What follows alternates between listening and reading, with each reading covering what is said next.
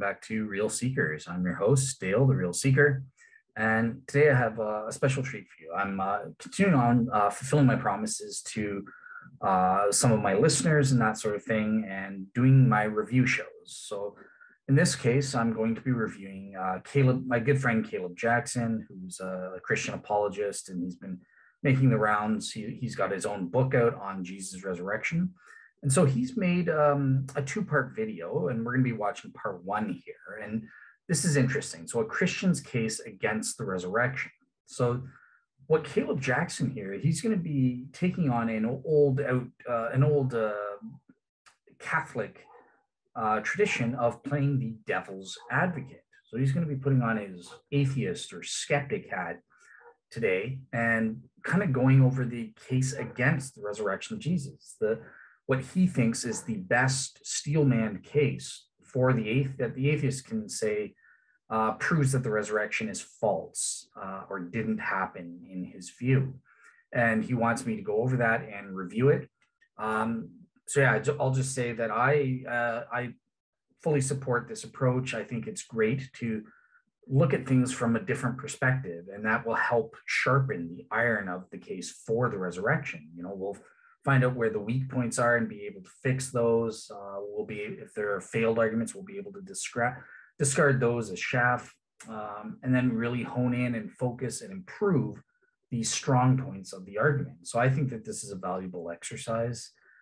Playing devil's advocate, it helps foster better conversations and evangelizing with atheists and skeptics if they can see, look, we're taking your side seriously and we're trying our best to present your side to the best of our ability and respond to that rather than just attacking straw men or going for low-hanging fruit and stuff like that. So yeah, I approve of this approach.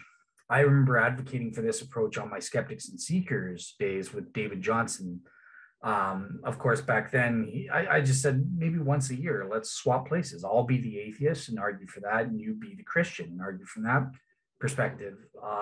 Unfortunately, for me, he was so biased, he couldn't do that. He said, oh, it'll cause me mental, psychological damage, total lies. But in real life, he's just biased and doesn't want to advance the Christian side or even consider the Christian side seriously at all.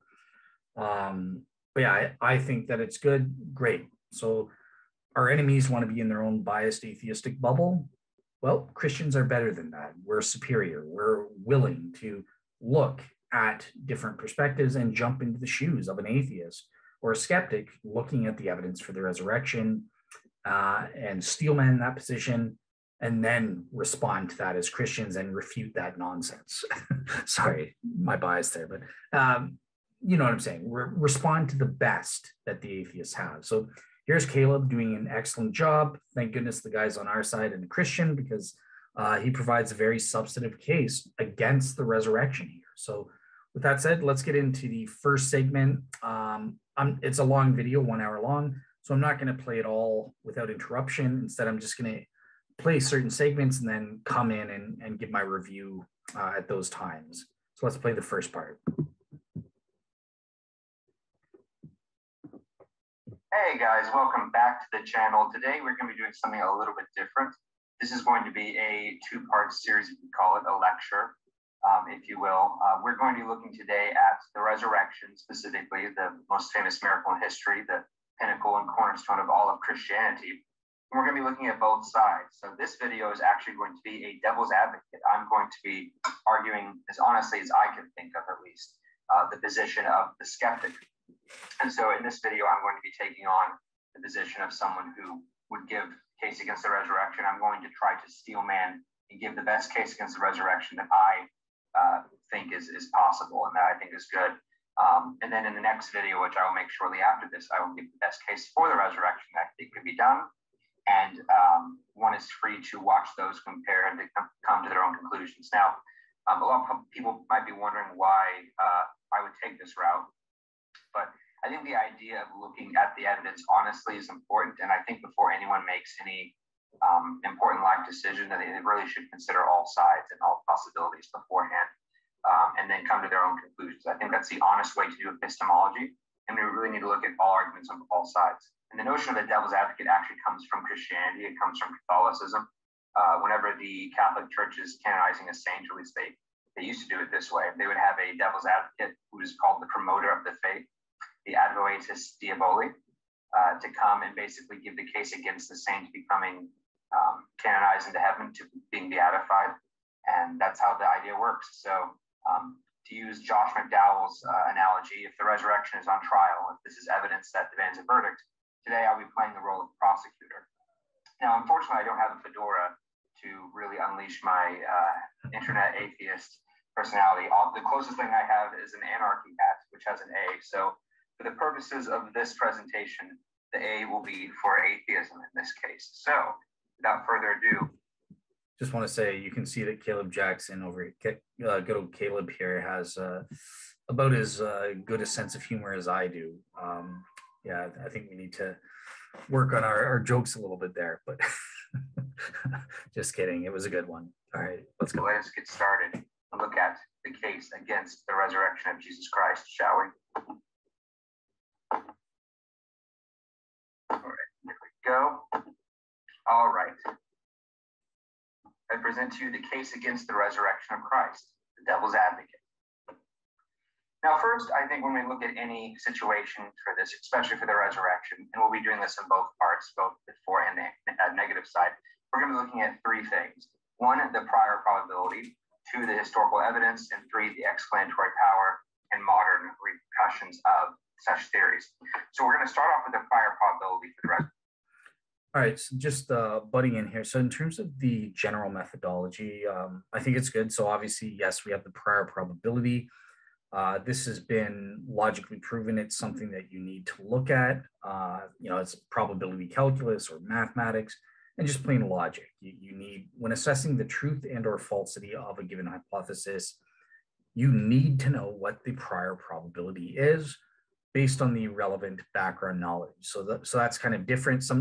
Sometimes atheists, if you remember from my Evil God Challenge show, right? Atheists try to employ the bracketing move. So that's where well, even if you could prove that the prior probability of an evil God is 0%, it's impossible for an evil God to exist. We can just, who cares, bracket off the prior probability or the intrinsic probability and just focus on the symmetry of the evidence itself, a posteriori, or I can't say that word, a posteriori.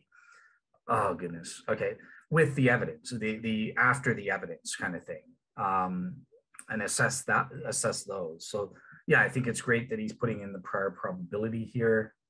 You can't bracket that off. You need to consider the relevant background knowledge. And obviously, so his next component. Okay, well, what's the actual evidence for it? The probability of the evidence. So that comes in two parts for Caleb here. He's going to assess the historical evidence, which presumably might entail an evaluation of the historical sources that's included as part of the evidence and how you get the historical facts. And then he's on the next level, the explanatory level of evaluating and assessing the various explanatory hypotheses, specifically the resurrection hypothesis and how that relates to the criterion of explanatory power. So that's great. I think that the explanatory power is a very weighty criterion. Not sure what he means by logical implications. Maybe that's something akin to the criterion of illumination. One thing I'll just say here is, okay, great. So I understand his method. There are other best explanation inference criteria that could be employed, things like explanatory scope or less ad hoc components or simplicity being involved and that sort of thing. So you could also, the prior probability, relates to plausibility. So he's covering that.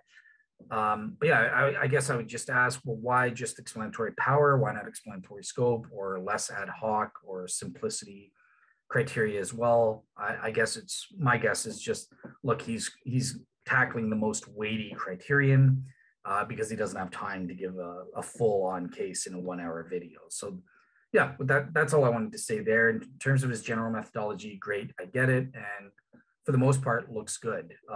Nothing really to critique. So let's continue on with his bit about the prior probability here.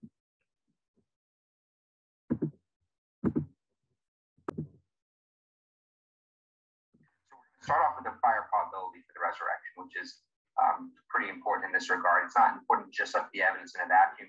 We need to look at the context theologically and historically as well. So just for the sake of argument, we're going to grant in this that God exists and that miracles can theoretically happen. So we're not going to say that we have an anti-supernatural bias. We're not going to say people don't rise from the dead because people don't rise from the dead and assume naturalism. We're going to grant, to make it better for the Christian in this situation, that these things are possible, and yet we're still going to say that even granting that, the resurrection may not be the best explanation. All right. So first, we should really look at what so I'm just going to pause that. Okay, great. So in terms of the prior probability, so this is the first factor that Caleb's looking at. As I said, I think this is great. This is what we need, where we need to start when we're evaluating the truth or falsity of any given hypothesis. Now, one thing I just want to mention here as a general point about prior probability, and this is key. I'm going to be looking at this as I review Caleb's video here. I'm going to be assessing, when we assess the prior probability or the intrinsic probability of a given hypothesis, it is crucial that we only include background information or knowledge or evidence that is relevant to the given hypothesis that we're assessing. So in some cases, for example, my friends, Dr. Gary Habermas or Mike Licona, when they employ a minimal facts approach to studying the resurrection, you'll often hear them say things, atheists and skeptics will bring up, oh, well, there's a contradiction in the Bible, right? Look in the Old Testament, is it 5,000 horses or 500 horses? They contradict. Or in the New Testament, there's contradictions, right? Did Judas hang himself or did his bowels burst open or something like that? And they'll point out these contradictions. And obviously there can be responses to harmonize these. These aren't necessarily contradictions. But what Gary Habermas and some Christian apologists will argue under the minimal facts approach, they'll say, let's grant you, for the sake of argument, let's grant that those are contradictions in the secondary details. They'll say, who cares? Those are irrelevant. And therefore, to the truth or falsity of the hypothesis at stake. And usually the hypothesis is Jesus rose from the dead. Well, what does that mean? Did he rise naturalistically or not? Blah, blah, blah. And so usually it's implied, okay, well, the hypothesis isn't just that Jesus rose from the dead, because we're not saying he rose naturalistically. We're saying, well, God rose Jesus from the dead. What's the prior probability of that? That's the hypothesis. Or as I think one needs to argue for it, it's not just that God rose Jesus from the dead, but God rose Jesus from the dead to authenticate the Christian religion. Is that true or not? That's the hypothesis we're setting up. And therefore, when we're assessing our background information or prior probability factors, we need to be clear on what is the hypothesis at stake and what is the background evidence that's relevant specific to that hypothesis versus irrelevant. Because if our hypothesis is just, well, God rose Jesus from the dead, let's say for the sake of argument, which is what Gary Habermas and that usually have in mind, well, then obviously contradictions in the Gospels or in Acts about how Judas died is totally irrelevant to the truth or falsity of that hypothesis. That said, a contradiction like that may be relevant to a different hypothesis. For example, the hypothesis that Christianity is true. Christianity as a whole is true. Okay, well, then you can make up an argument that, well, if Christianity is true, then biblical inerrancy has to be true. Biblical inerrancy is not true. Therefore, that this is a factor that shows that the hypothesis is probably false. Great, you can make that argument. Again, I'm not advocating that it's true or not, but I'm just saying as an example to illustrate here, right?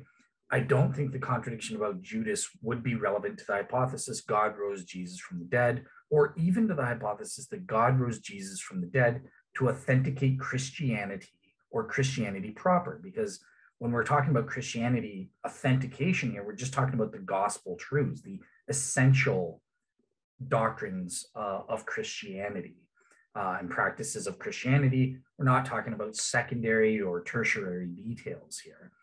At least not necessarily. I think we can argue that Christianity proper is just the gospel truths, the deity, death, resurrection, there's one God, stuff of that nature. So whenever we're coming up with background knowledge, it needs to be relevant to this specific hypothesis that God rose Jesus from the dead, at most for the purpose of authenticating the Christian religion. As to what Caleb has in mind here, I don't even know if Caleb is going that far. Maybe it seems like what he has in mind here from what he's granting is, look, he's just assessing the hypothesis is that God rose Jesus from the dead. That's the hypothesis, in which case certain contradictions would be totally irrelevant and that sort of thing. Now, the other thing I would say here is I do like that he's granting, as an atheist with his atheist cap on, he is granting a couple things in terms of the relevant background knowledge. He's saying, let's just grant that God exists, or at the very least, there's an equal probability that God exists or doesn't exist. We're not going to use that as a claim to say that there's a low prior probability, less than 50% prior probability that God rose Jesus from the dead. It's not going to, the existence of God, the question there is not going to count against or for that, the truth or falsity of our hypothesis about God raising Jesus from the dead, one way or the other. And secondly, he's also granting, this is great too, because he's granting, look, miracles can theoretically happen.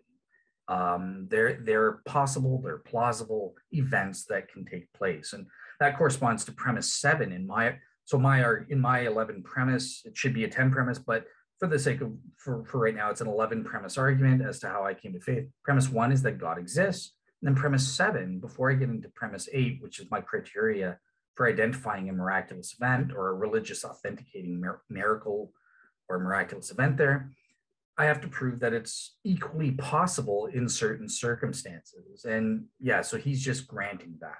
So that's great, because I find it so tedious having to debate atheists and skeptics all the time about the prior probability of miracles based on frequentist type arguments. Here, he's just granting that because otherwise it just gets tedious. So yeah, I totally agree with that. And great. So we grant God. Well, okay. So one thing I should say about this miracles thing. So you'll typically get atheists and skeptics giving frequentist type accounts. So they'll say, well, look, out of all the billions of people who've ever existed, virtually none of them have been raised from the dead. Therefore, the prior probability that Jesus would have been risen from the dead, or that God would have risen Jesus from the dead, is, I don't know, one chance out of 50 billion, however many people who've not been risen from the dead that have ever lived throughout all of human history. Well, this is total garbage. You're a fool if you think that this is a good argument. Why? Why is this the case? Well, think about it. The frequency.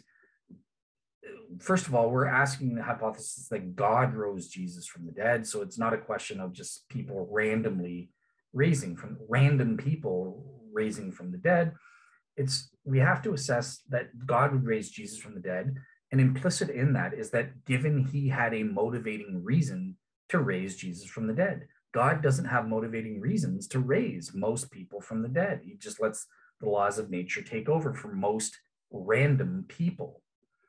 So that's the only thing that matters. It's totally irrelevant that 20 billion people don't raise from the dead, because God has the power and ability, and as a free will agent, chooses to raise Jesus because he has a motivating reason to.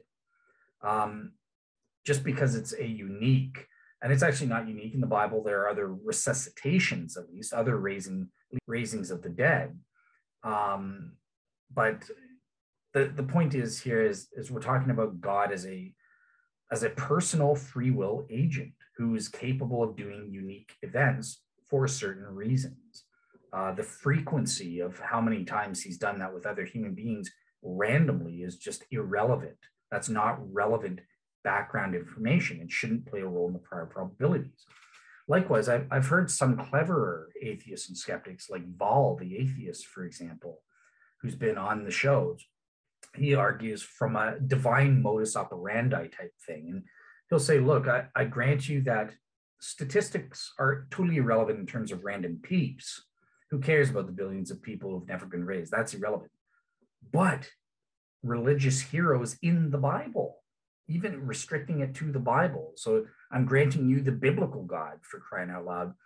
Most of the people, biblical heroes in there, are not risen from the dead. Moses wasn't risen from the dead. King David wasn't risen from the dead. We have verses saying he's corrupted and stuff. King Solomon wasn't. None of the prophets were. So therefore, it's even granting the biblical God, there's this frequentist argument that there's a low prior probability that the biblical God would want to raise Jesus because God hasn't risen the majority of biblical heroes. And this is a kind of a nuanced take on the frequentist approach, where it says, it takes into account only certain types of people. Is this relevant background information or background evidence to prove that there's a low prior probability that God would raise Jesus from the dead? No. Again, because of that implication that given God had motivating reasons to. God did not have motivating reasons to raise the majority of biblical heroes from the dead. He did have a motivating reason, or we can be, it's an open question, 50-50 agnostic, until we look at the evidence as to whether God had a motivating reason to raise Jesus from the dead. So yeah, what the atheist has to do is prove, number one, that God did not have a motivating reason to raise Jesus from the dead. If he can do that, then that would prove there's a low prior probability that God would have risen Jesus from the dead. And that would count against the truth of our hypothesis. That's one approach that an atheist would have to do. A second approach is, well, look, I mentioned in the Bible, there are 10 other, at least resuscitations. There's a difference between resurrection and what Jesus had as the first fruits and resuscitation. I'm not going to get into that theological difference, but for the sake, let's just say raisings from the dead and equate them all, right? So you're dead and then all of a sudden you're alive again. So a raising here. Well, there's other accounts in the Bible. Lazarus is a case in point, for example, right? He rose from the dead. Jesus rose him. So what you could do on a frequentist approach is try to say, well, look, Jesus, God, or the biblical God and or God had a motivating reason to raise these other people, and the majority of those people that he had motivating reasons for, we can prove that he didn't raise them. So this would require the atheist or the skeptic to actually prove on a balance of probabilities that Lazarus did not historically raised from the dead, or that any of the other people mentioned in the Old Testament or New Testament, like Tabitha, they probably didn't rise from the dead. And obviously, since they're mentioned of rising from the dead, we can prove that God did have a motivating reason, or is claimed to have such, to raise these people. If we can prove, but they didn't in fact raise from the dead, that's another way you can establish, yep, there would be a low prior probability that God would have risen Jesus from the dead. So those are the two ways. If you want to make a frequentist argument, you have to take those routes. Otherwise, the statistics are just totally irrelevant. Appealing to random people in history, irrelevant. Background knowledge, appealing to the frequency of biblical heroes that have been risen versus not risen, totally irrelevant to the situation, to the notion that God would raise Jesus from the dead, given he had motivating reasons to do so. So yeah, that's it about this part of the prior probability aspect. So yeah, as we move forward, I want to take a look at the factors that Caleb actually does look at in terms of the assessing the prior probability, and that the skeptic over here, Caleb the atheist, thinks actually do prove there would be a lower prior probability and that are relevant to the truth of the resurrection hypothesis. So let's take a look at his first consideration here. In a situation that these things are possible, and yet we're still going to say that even granting that, the resurrection may not be the best explanation. All right. So first, we should really look at what is bodily resurrection, at least in the Christian sense. Well, in Christianity, the resurrection is not just something that means you're going to live eternally as a disembodied soul. No, it's an embodied existence in the afterlife. But it's not just that you live in a body, it's that you live in the same body. Now, it's a transformed body. It is a body that is incorruptible and perfect, but it's still the original body. God is not discarding your old body and getting a new one. It's the transformation, it's the changing of it. It's not a clone of your old body. But this gets into some really confusing philosophical questions, such as, what about bodies that have been cremated? What about atoms that have been shared by multiple people over the years? When a body rots in the ground and becomes part of the soil and vegetables grow out of the soil or water runs through it, the atoms go through different people. And so the point is, when you break down this on an atomic level, it really gets confusing as to what counts as your body at that point, especially if ashes have been scattered. So even though God is omnipotent, God cannot do, at least in traditional theism, cannot do the logically impossible. And so the argument here is that if resurrection, if the idea of keeping your original body that's going to be transformed to where it is the actual original body is logically incoherent, then this would basically make the resurrection, no pun intended, dead on arrival, or at least very improbable, and we have no experience with this. And so, yeah, does God have to keep track of every atom, and how many original atoms are needed for it to be the same body? This is comparable to the ship of Theseus, where you have two ships, and every year you take one piece of wood from that ship and put it in a new ship and replace that one with a new piece of wood. After all the wood has been exchanged, which one is the original ship? You could do that with the atoms of a person. How many atoms does it take for you to be the same person? Obviously, it's not just one, because I could, skin cells rub off on people all the time. So how many atoms does it take for it to be considered the same body? These are questions that philosophers argued about, and it just makes the notion of bodily resurrection problematic for anyone who is affirming it. All right. Here's another slide about that, about these interesting thought questions that St. Augustine talked about, pagans mentioning, is when somebody's body has been eaten by another man who turns to cannibalism on the compulsion of hunger, into whose body will it return at the resurrection? Again, you get these really confusing thought experiments where the answer is not overly clear. All right. But what about so Jesus? that's Let's put aside the question of bodily this. resurrection. Is there any reason? All right. So backing up. Okay, great. So here's his next factor here, and it's basically the fact that the bodily resurrection of Jesus is incoherent or implausible under the criterion of plausibility. As an incoherent thing, it's totally implausible. So this seems like a devastating argument in favor of the atheist, right? And Caleb's getting this from a biblical scholar, famous biblical scholar, who's known for his doubts and that sort of thing, Dr. Dale Allison. I really like him. He's really smart, and I love his book on the resurrection and that sort of thing. He is kind of a skeptic at times, and has doubts and stuff like that. But his work is valid scholarship, and you need to take it seriously. All biblical scholars, including evangelical Christians like Mike Licona and Gary Habermas or William Lane Craig, they all recognize, look, this guy's work and research is something you need to reckon with. He's not just a fundy atheist or skeptic on the internet.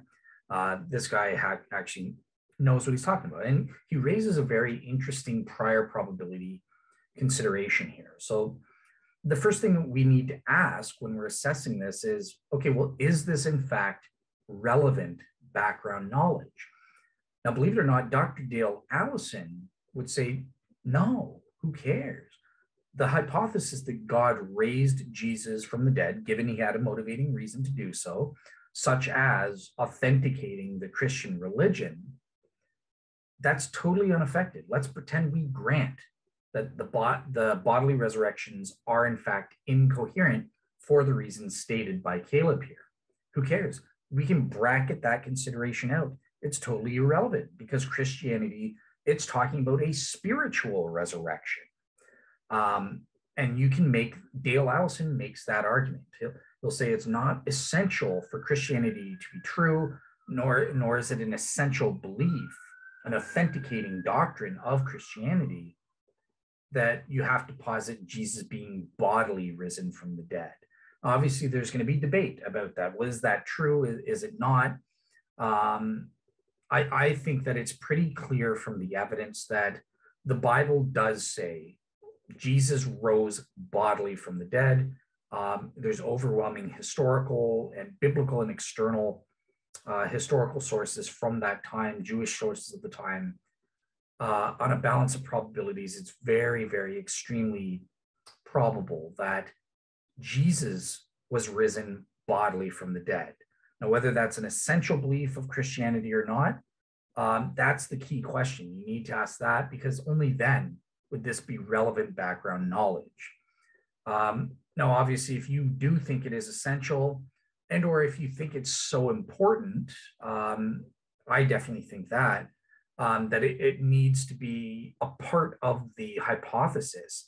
Okay, great. We can modify the hypothesis. What is the prior probability that God would raise Jesus bodily from the dead, given he had a motivating reason to do so, such as authenticating the Christian religion? So this is a bit of a mouthful, but this is the hypothesis we have in mind. In that case, this factor would be a relevant consideration. And yeah, like I said, I think the evidence is clear that it is, when we're talking about Jesus, it is a bodily resurrection that he had. It's not a spiritual resurrection like what Dale Allison thinks.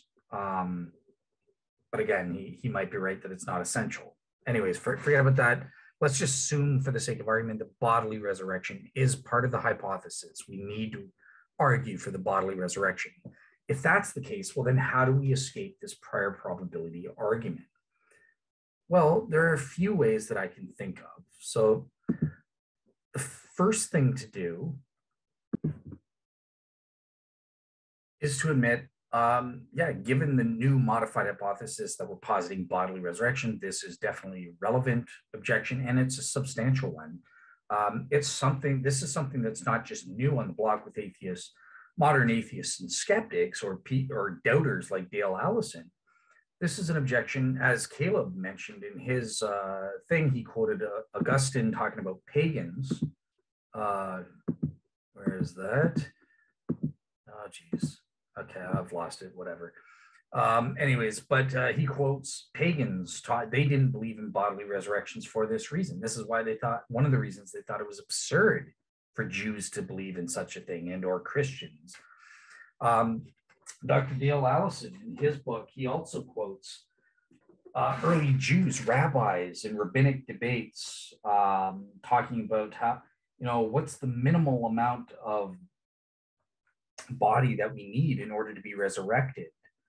Because obviously they were aware at that time of bodies being cremated or obliterated or eaten by cannibals and stuff like that. And they gave these types of thought experiments explicitly. Like Caleb's taking this from the ancient Jews and stuff in ancient worlds.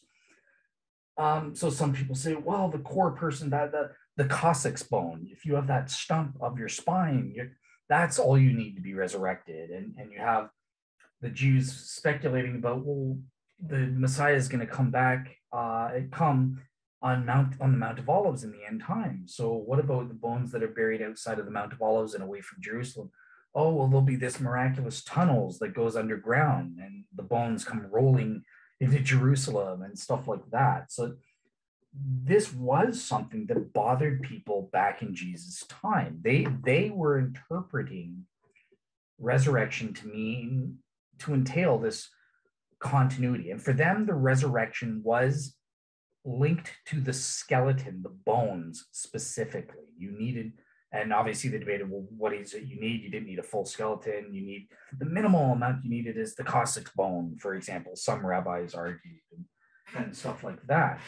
But it's specifically linked to the skeletons in this ancient time. Okay, great. Well, obviously we still have this problem then, because sometimes skeletons are totally obliterated. Or what about when there's cremation and stuff like that? How are these guys going to be raised? So number one, here's an interesting answer, something that I think Caleb probably has never even heard of or considered. I'm hoping. I learned about it at a I totally disagree with it, by the way, but it totally resolves this issue. It keeps bodily resurrection, and there's no problems at all. Down to the very molecules and atoms, every last drop, you are the same peep, identical. Well, a guy at a philosophy conference, a guy named Scott Hill, argued for a quantum theory of resurrection. And I'm going to link to this paper on my blog site. So Caleb, you can download it and read it for free and that sort of thing. But his basic idea is that, look, in quantum mechanics, there's this thing called superposition, right? So this is the famous thing. Oh, is if a cat's in a box, no one's observing it. Is it dead or is it alive? Oh, well, some people say, well, it's both. It's both dead and alive.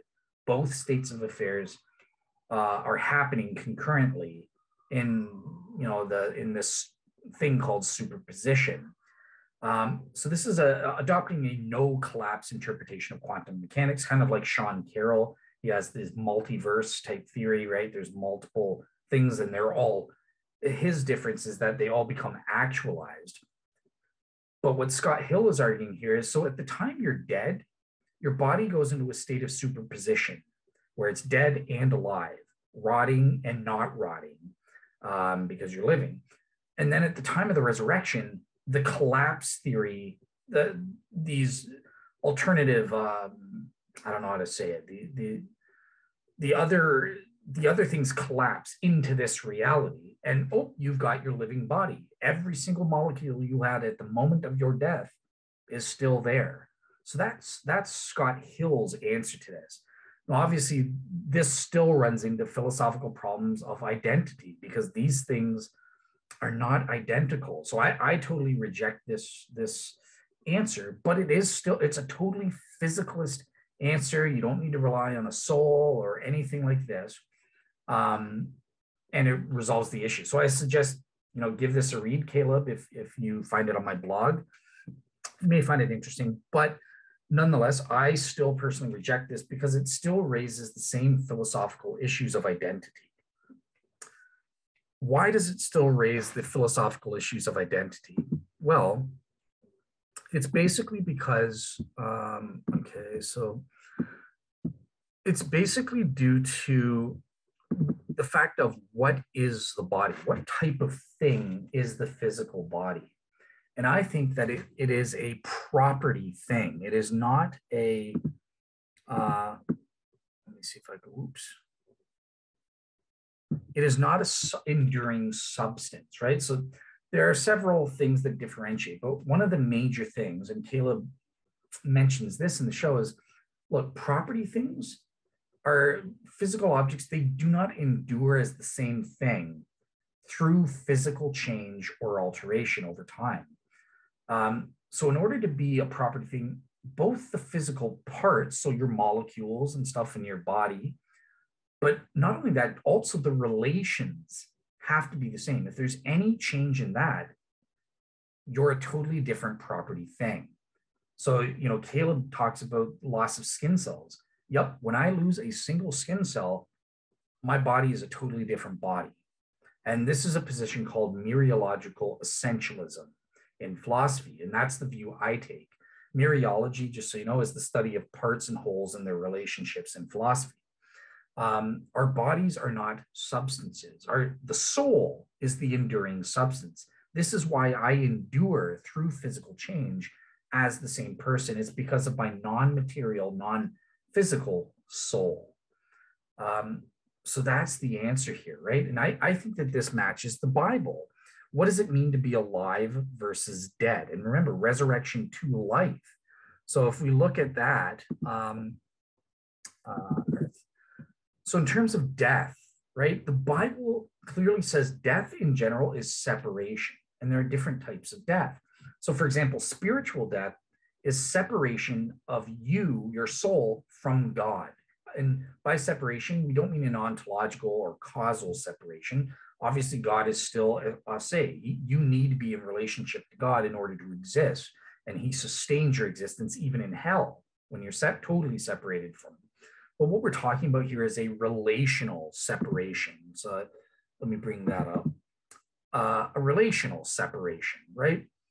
So for example, Isaiah chapter 59, verse 2 proves this. Your sins have made a separation between you and your God, and your sins have hidden his face from you so that he does not hear you. So it's talking about a relational separation. That's what spiritual death is. Obviously, we become spiritually alive when that gap through the atoning death of Jesus Christ, our Lord and Savior, we are able to relate to God again. Our sin doesn't create this gap. We are connected back to God and relate to him for all of eternity. Okay, so what is physical death then? Well, again, it's separation, but this time it's body and soul. Our physical bodies are separated from our soul. That equals physical or earthly death. So what does it mean to be alive? Well, it's when a soul is embodied, connected to a physical body governed by the human genome. That's what it means to be alive. So that's what resurrection is saying. It's saying your soul and your body are separated, and then they become intertwined again. And that can follow in whatever model of substance dualism you take. Obviously the Cartesian dualist, where you have two separate types of two different things. You have your body, which is a property thing, and then you have your soul, which is a substance. And there's two different things. There's also the Thomistic or metaphysical Aristotelian view of how the soul relates to the body. That's the view I take. That's where the body is more of a mode of the soul, an outgrowth or manifestation of the soul itself. Your body is a part of your soul. And then obviously at death, it separates. And then at the time of resurrection, they become intertwined again in the same way as they were before you died. So that's what I think resurrection is about. That's what the biblical definition of life versus death is. So therefore, yeah. So how would we answer then this? If we don't take Scott Hill's answer about quantum resurrections, with quantum superposition being postulated here, we obviously recognize that physical bodies are property things. They do not endure as the same thing over time. It's our soul that's doing that work. It's the soul that accounts for our numerical identity over time and continuity. And resurrection means when our soul that continues on becomes embodied once again. Well, I think it's starting to come together. It doesn't matter about, we don't need it to be the same body. But then Caleb will say, well, in the Bible, all the examples, Jesus did rise, right? If you look at biblical scholars like Dr. James Ware evaluating the First Corinthians Creed, talking about going to sleep in that body, and that body raises back up, awakens back up again, right? There's that continuity of the physical body in mind. And I think that's absolutely correct. But that's more of a descriptive feature of Jesus' resurrection and all biblical resurrections that are narrated. They all have this physical continuity, right? In terms of the body being at least partially the same. But again, it's not down to the level of molecules. As Caleb said, look, the molecules are leaving every second. So that's not true. And in fact, you have the same problem. What about when you're living? Because every 7 to 8 years, your body becomes completely brand new. Not a single atom, molecule, or cell that you had 8 years ago is the same today. You are completely brand new set of cells, molecules, all of that good stuff. You're totally brand new, but yet you endure as the same person. The Bible recognizes you as the same living person in your life. It's not going to say, oh, shoot, you don't have the same molecule. You must be dead. You must be the same person. You're not the same. No, come on. Obviously, it's the non-physical soul that's enduring. You're the same person because your soul endures, even though your body is undergoing physical part and relational changes over time. To the extent that you're totally brand new, physically speaking, after a period of 8 years. It's the same thing here. You're just being ridiculous and over hyper literalistic in getting in these quandaries about, shoot, there needs to be physical continuity. No, the answer is simple. This is the same answer Gary Habermas, Dr. William Lane Craig, and Dr. Michael Licona give, and I think it's the right one. Look, who cares about your cells' bodies? Look, the point of resurrection, God will use your skeleton or body if it's available. If it's not, it doesn't matter. God will make duplicate molecules and cells out of physical stuff, and then have your soul become embodied in that physical stuff takes on the form of your duplicated cells and molecules and that from when you had your original body. That's enough for the resurrection. That's all the Bible teaches. That's what the miracle of the resurrection is about. That soul becoming as it was meant to be, embodied in a physical body governed by the human genome. And it is a duplicate of the cells and molecules that you had in your original body to whatever degree is sufficient for biblical continuity and unity of the bodies. And as we know that it's not down to the level of molecules. Just looking at taking death out of the picture, look, your body becomes an entirely new property thing every day. You get new molecules, lose cells, skin cells, hair cells all the time. So new physical parts and relations come about within the body all the time. And over a period of 8 years, you are totally different, physically speaking. Not a single cell or molecule is the same. And that's not a problem for Dale Allison or the Bible or anything, the biblical view of the person. So it's the same thing when we apply this to death. You don't need this level of molecule continuity in order for you to be raised from the dead. If there is any remains in any degree left of you, God will use that. If there's not, it doesn't matter. God will use physical stuff and create a body and duplicate your old molecules and that so that you'll have a body that looks like what you used to look like. And then your soul will become entwined with that physical matter. That's a resurrection. That's what being raised to life is. You will be receiving physical life in the sense that your soul is connected to a physical body. That's all that you need.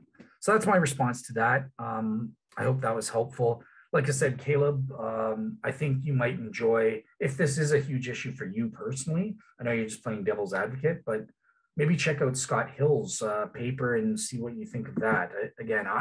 I don't buy it. I don't think it can work. And it still suffers from physical identity issues. Yeah.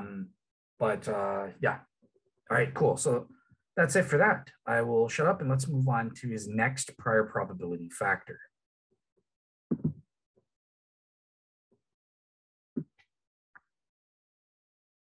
All right, so moving on to the second prior probability factor that Caleb the atheist or Caleb the skeptic here is talking about. It's the fact that Jesus isn't a good candidate for resurrection. Why? Because he's not a good candidate for being the Jewish Messiah. He did not fulfill messianic prophecy. So with that said, let's have Caleb say his piece, turning it over to Caleb the skeptic. All right. But what about Jesus? Let's put aside the question of bodily resurrection. Is there any reason Jesus would be raised from the dead? Now, apologists like to say that Jesus is another category, that we're not just saying that any old person was just raised from the dead. No, Jesus is special. Jesus was exceptional in history. Well, is that really true? Well, first of all, a lot of people will say, well, Jesus was the Messiah, so God has reasons to raise him from the dead to affirm his messianicship. But the issue is that, Jesus didn't really fulfill the messianic role in the traditional sense. The Messiah in most Jewish circles, at least the Messiah bar David, and there might have been a Messiah bar Joseph as well. The Messiah was supposed to be this military leader who would defeat the Romans or the enemies of Israel and defeat all evil on earth and bring Israel to peace. And that's when, God's judgment would come and the kingdom of God would arrive. But of course, Jesus didn't attribute this on earth, at least. And so Christians say, well, he did this in heaven. He's waiting in heaven and he will come back at some point, even though we're still waiting today. And most of the prophecies Jesus allegedly fulfilled do not actually refer to the Messiah. So when Jesus, for example, when Matthew has Jesus's family take him to Egypt and then quotes the verse that says, out of Egypt I shall call my son, that passage was not originally referring to the Messiah. It's in a different context and reference to Israel. Same with, Judas selling Jesus for 30 pieces of silver, or Mark talking about a prophet arriving. All these are in different contexts to which the New Testament authors then saw and tried to make fit. So scholars like Mark Goodacre would call this history traditionalized, or history scripturalized, that they are taking historical events and are trying to put them back onto the Old Testament to make them fit rather than Jesus fulfilling these naturally. And in the few places where these actually are fulfillments of messianic prophecy or prophecies that were considered messianic at the time, they are very contrived and done that. So, for example, the Messiah was supposed to be born in Bethlehem, but we get two different stories in Matthew and Luke.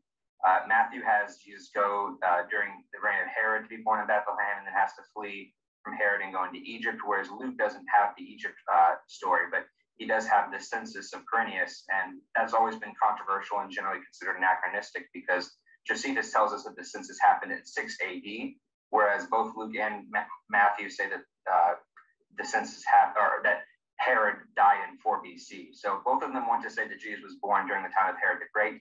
But Luke also wants to say that Jesus was born during the census in 6 AD. So Luke has to move the census to the time of Herod the Great, which most scholars would consider an anachronism. And he's doing this specifically to get Jesus to fit so that he has an excuse to go to Bethlehem.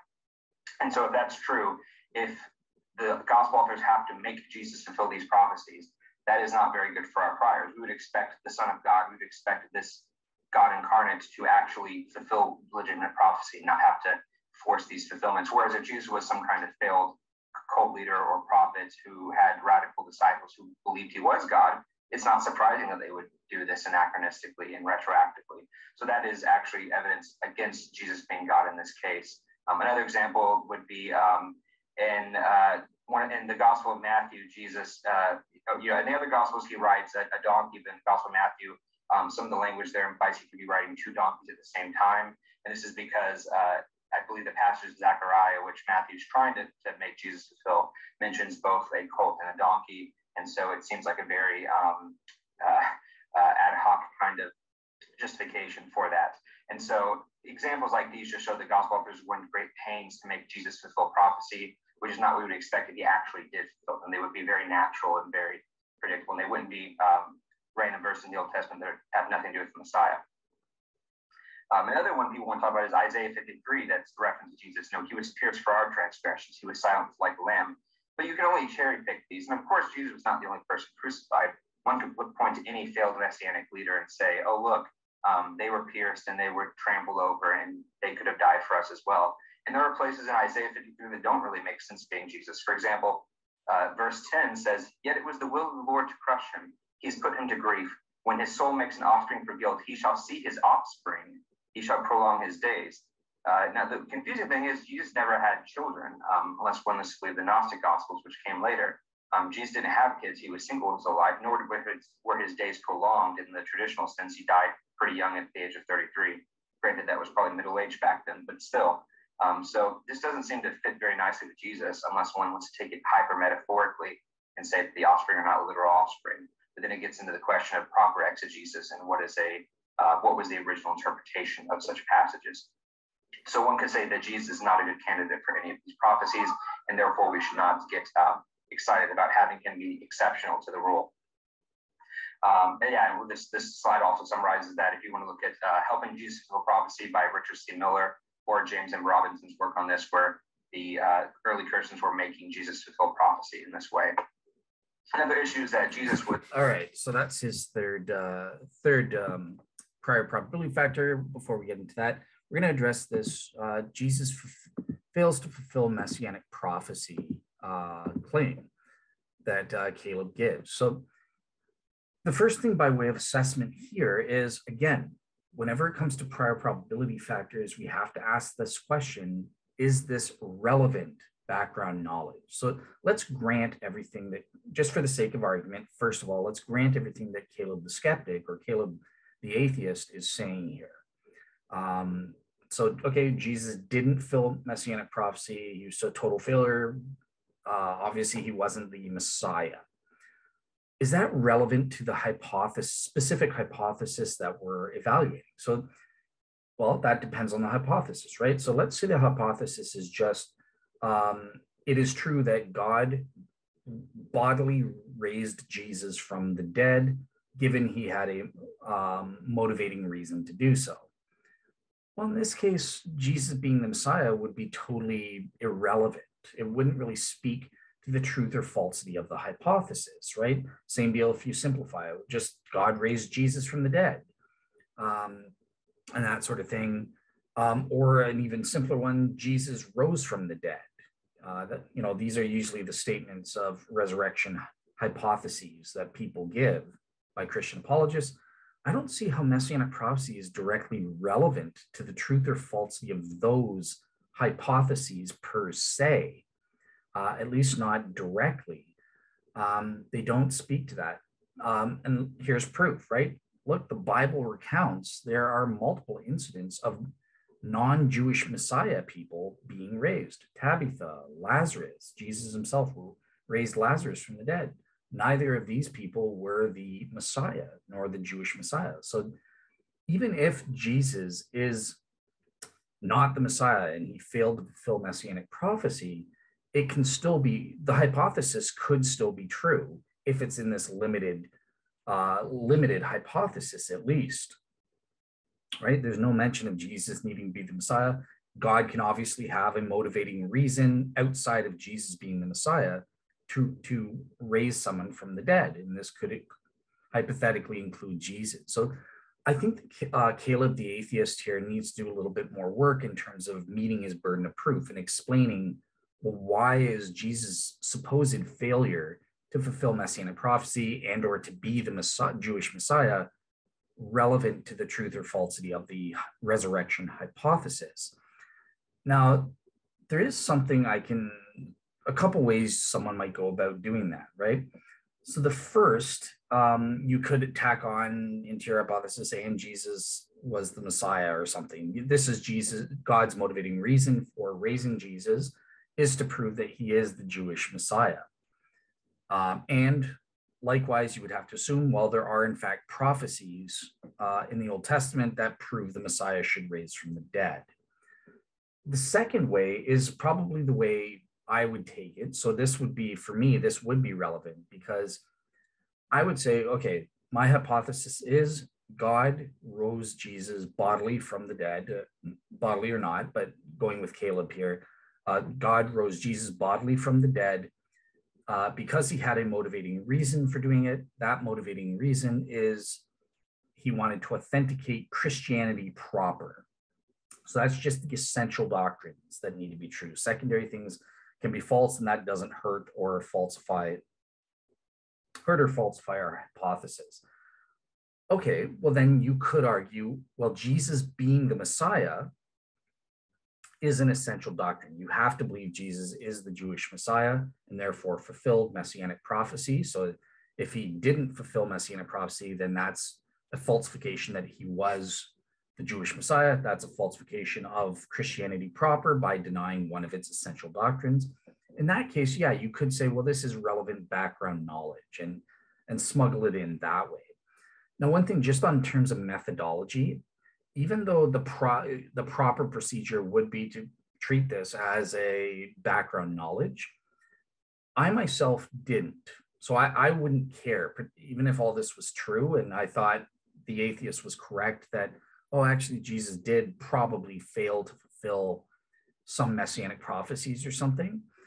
I still wouldn't count that as background knowledge against the truth of my resurrection hypothesis. I would bracket it out. But what I do, and it comes out to the same thing, I would treat it as a negative evidence proper rather than prior probability. Or I would put that more into a negative evidence for the hypothesis that is Christianity proper true, rather than talking about the resurrection. So again, mathematically speaking, it'll all come out. Both me and Caleb will come up with the same probabilities, assuming we put in the same values for this messianic prophecy factor. Doesn't matter whether it's in the prior probability or whether you treat it as a negative evidence proper. At the end of the day, I'm using the resurrection as proof that Christianity is true. So one way or the other, even though there's a difference in terms of our methodologies of where we're using these prior probabilities. And I will state, technically speaking, the way Caleb is doing it is the technically correct Bayesian way to do it. But practically speaking, it doesn't matter. And it all just depends on, well, what's your hypothesis that you're assessing here, right? And I've set up my procedure in such a way as this factor is totally irrelevant to when I'm proving that the resurrection of Jesus is a religion of Christianity proper authenticating event. But if true, which it isn't, it will come up later on when I'm assessing, is Christianity true? So one way or the other, this factor would be factored in if it was a successful atheistic argument, which I'm going to be arguing next. It's not. There are refutations to all of this, and I think successful ones.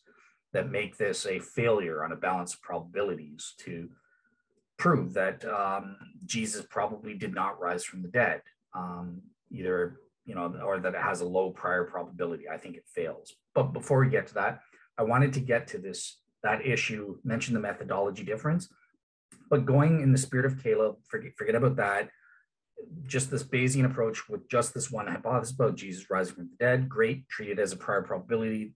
That's correct. But you need to do a bit of work establishing how is this relevant to your specific hypothesis, and what is your specific hypothesis. And Caleb the atheist just doesn't provide that here. So on that basis, I don't think it works.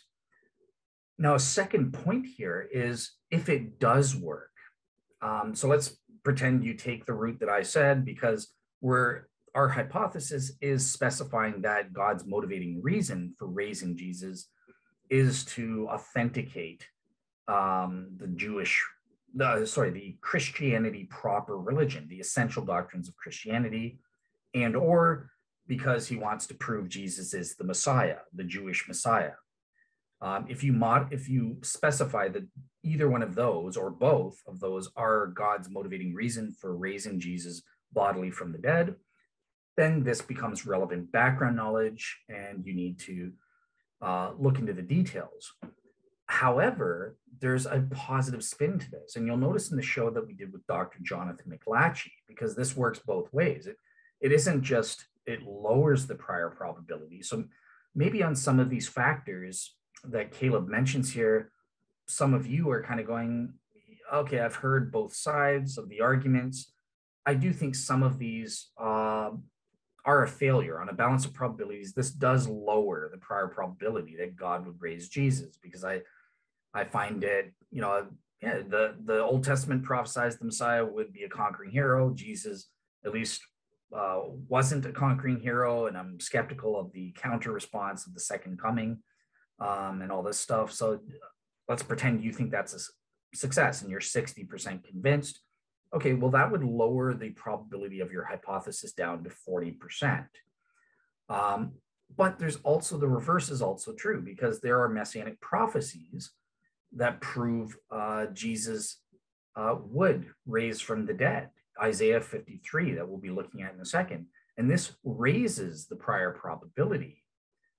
Again, depending on what your hypothesis is. If you're saying the motivating reason is he wanted to authenticate Jesus as the Jewish Messiah, great. Factors that make it look like Jesus didn't fulfill prophecies would lower it, but factors that say the Jewish Messiah would in fact raise from the dead help to raise that prior probability back up. Given Jesus' claim to be the Jewish Messiah, this would raise our prior probability and expectation that, a Messiah like Jesus God would be expected to raise this guy from the dead. And that gets into the details of when you have to prove this. Jesus was the Messiah, or at least claimed to be the Messiah and had a reasonable expectation to be such. And also prove that Isaiah 53 is in fact a prophecy, because obviously Jews dispute that and that sort of thing. So yeah, I think that's it in terms of the main points I wanted to raise is, look, number one, Caleb hasn't done the full work of justifying that this is relevant background knowledge. He needs to provide that link or establish how it's relevant to the hypothesis, the resurrection hypothesis. And specify, well, what exactly is your hypothesis, and what is it that's linking Jesus' failure as the Jewish Messiah to that, the truth or falsity of that hypothesis. Secondly, it works both ways. Perhaps there's some evidence that may lower the prior probability in this respect, but then there's also positive evidence, the likes of which Dr. Jonathan McLatchie uses, that raises the prior probability of the resurrection hypothesis, given Jesus' relationship to messianic prophecy and being the Jewish Messiah. So the next thing I wanted to mention, okay, so let's address just a few of the specific claims that he makes here. Is it actually true that Jesus did not fulfill messianic prophecy, and therefore this lowers our prior probability that Jesus is the Jewish Messiah, and that therefore Christianity proper is true, and therefore, God wouldn't want to raise Jesus from the dead to authenticate his religion. So let's take a look at that. All right, so sorry about this. I had to take a bit of a break, and I'm recording this in Zoom, which means I can't go back and re-listen to what I had recorded previously. So I know I had finished the first chunk where I gave two kind of critiques to what Caleb the Atheist is saying here. So just to recap those, so number one is the fact that Jesus did not fulfill messianic prophecy, is that relevant to the given specific hypothesis under evaluation? If your hypothesis is just God raised Jesus from the dead, or God raised Jesus from the dead given he had a motivating reason to do so, I'm not sure why Jesus failing to be the Jewish Messiah and or failing to fulfill messianic prophecies, or even just some messianic prophecies, is relevant. There needs to be some work from Caleb the Atheist to prove that this is relevant to that resurrection, specific version of the resurrection hypothesis at play. Certainly God can have other motivating reasons for raising Jesus from the dead, right? I mean, he raised Tabitha from the dead. He raised Lazarus from the dead. They were not the Jewish Messiah. So obviously God can have ulterior motivating reasons to raise someone from the dead, and that includes someone like Jesus.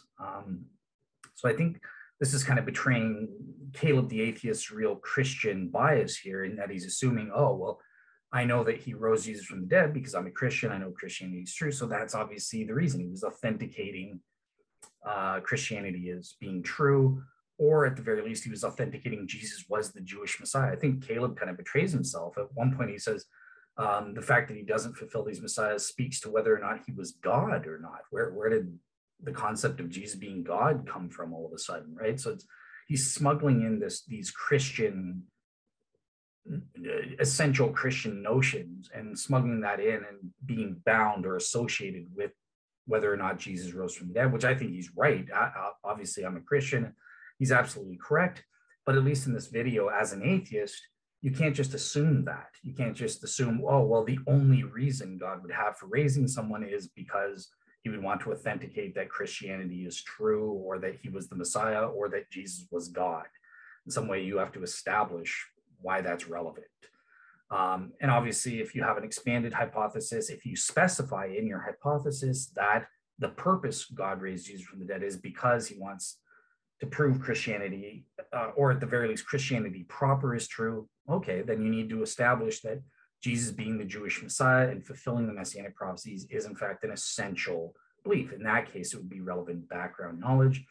But I'm just pointing out, God can have, at least a priori, God can have any number of reasons for raising Jesus from the dead. It doesn't have to entail that he is the Jewish Messiah, or that he would fulfill Jewish messianic prophecies in any way. I mean, maybe it's a miracle of compassion on God's part. Maybe God just gave him a double chance. Maybe Satan was up there just like he was back in Job's day, and he made a bet with God. I bet you can't raise that guy from the dead. And God said, oh yeah, and raised him from the dead. You get what I'm saying. Obviously, those ridiculous scenarios I don't believe that. But my point, I think, is made. Not enough here has been done to establish that this is relevant background knowledge, even if true. The second major point that I wanted to leave you guys with is, look, there's also a positive side to this. If this is, in fact, relevant background knowledge or information, you have people like Dr. Jonathan McLatchie or the McGrews, and rightly arguing that actually this raises the prior probability that God would want to raise Jesus from the dead, because he is the Messiah and he fulfilled messianic prophecy. So this could work for or against. The sword cuts both ways. If you want to be an atheist and try to argue this way, it could be we accept. Maybe on some of these things we're 60% convinced that, yeah, Jesus probably failed to fulfill messianic prophecy. The atheists are right on this front, and it's not overwhelming. I've seen both of the sides of the arguments. Maybe I'm 60% convinced the atheist is right here. So that would lower your prior probability that God raised Jesus from the dead hypothesis down to 40%. But on the positive side, maybe you're convinced also by Jonathan McLatchie's reasoning that for his prior probability increasing factors based on messianic prophecy, and that Jesus was in fact the Jewish Messiah, and the Messiah was prophesied to raise from the dead. And maybe you're 70% convinced by that. In that case, the 70% would be an overriding probability. When you plug the 40% and 70% into Bayes' theorem, overall, the prior probability would actually be 60%. So this messianic prophecy consideration would actually raise from the default 50% overall up to 60%, and it would raise that prior probability. So you have to be aware of overriding probabilities and the fact that there are two sides to this, that there could be a positive case based on prior probability for messianic prophecy, in addition to just the negative case that this atheist is giving you. You can't engage in selection bias or cherry picking and just talk about the messianic prophecies that support your case, or that the aspects of this factor that support what the atheists want to hear. You have to look at the total case, all the evidence, and then make that overall judgment. And it may be on the positive side, we have overriding prior probability aspects to messianic prophecy that actually means that the total will increase the overall prior probability. So that's it in terms of my summarizing. The third point I want to get to that I haven't covered yet, so this will be new for you guys. Okay, well, is this true? Has the atheist proven that these factors that Jesus failed to fulfill messianic prophecy in the ways specified? Well, no, I think this is an utter failure. I don't think that atheists or Jews or anti-missionaries have been able to prove on a balance of probabilities. It's less than 50%, to my mind, that any of these things are true in terms of Jesus' failure to fulfill messianic prophecy. So let's just look at a few of these in turn here. And to do that, I'm not going to waste a lot of time. I'll just play a couple clips from the best world's expert on addressing these types of issues, Dr. Michael L. Brown. So yeah, let's get into that next. Okay, so I'm going to deal with at least 3 to 4 of these claims that he makes, right? So the first claim that he has here is, look, Jesus didn't fulfill the clear messianic prophecies that, according to the rabbinic Jews, the biased rabbinic Jews who have a false religion of rabbinic Judaism. They don't follow biblical Judaism, which is what Christians follow. But anyways, so this Caleb the atheist says, well, the Messiah, for example, should have been seen as a conquering hero who would defeat Israel's oppressors and bring world peace to the land. Well, there's no world peace. Israel's oppressors won against Israel. They conquered and destroyed Israel in the Second Temple and all of that. So here's a little clip of Dr. Michael Brown addressing this issue. Why isn't there world peace if Jesus is the Messiah? But let's start to get in deeper now. Let's start to look at the historical objections, beginning with this one. Jesus is really the Messiah. Why isn't there peace on earth? This would seem to be a very powerful objection. After all, the messianic picture of Isaiah 11, the wolf lying down with the lamb, and the lion eating straw like an ox, and the little child eating them, and no war, no hurt, no pain on God's holy mountain. Isaiah 2, the nation streaming to the God of Israel in Jerusalem and beating their swords into plowshares. The vision repeated Micah, the 4th chapter. Surely, this is the one thing we know about the Messiah. You don't have to believe in him. You don't have to wonder about him. You will know that it's him, because it's him. Because there's peace. Because there's no more war. You don't have to speculate. Now, what's interesting is that traditional Judaism teaches that there's a potential Messiah in every generation. Not every Jew believes this, not every religious Jew believes it, but there's a traditional Jewish teaching. And certainly, traditional Judaism as a whole believes that the Messiah will be recognized over a period of time. The Messiah will be recognized over a period of time. Meaning, why did that Jewish leader, I wonder? I mean, he's teaching Torah, and there's awakening among masses of Jews, and suddenly millions of Jews are coming back to Torah and the God of Israel through him. And you know, he's fighting the wars of the Lord. He's leading Israel in courageous war against their enemies, and they're winning. Could he be the Messiah? And he's rebuilding the temple, and he's regathering the exiles. Well, if he does all these things and establishes peace on the earth, then you say, surely he's the Messiah. In other words, it's not just going to happen one day, as some counter missionary said. Did you look out the window and say, oh, Messiah's come? No, there will be a process and a recognition. The problem is that traditional Judaism doesn't understand the full biblical process. Let me explain. Traditional Judaism says we'll know who the Messiah is when he regathers the exiles, rebuilds the temple, brings the Jewish people into the knowledge of God and back to Torah observance, fights the wars of the Lord, ends war and suffering on the earth, then we'll know he's the Messiah. I would put it like this. Traditional Judaism believes in points 6 through 10. It doesn't recognize points 1 through 5. What traditional Judaism says is the first act, the only act, is actually the second act. First, the Messiah had to come within a specified period of time. The Messiah had to come and make atonement for the sins of the world and function as a priestly king. Once he had done this, then his message would be taken by Jewish people around the world. And even though his own people would reject him, he would become a light to the nations, after which his own people, Israel, would receive him.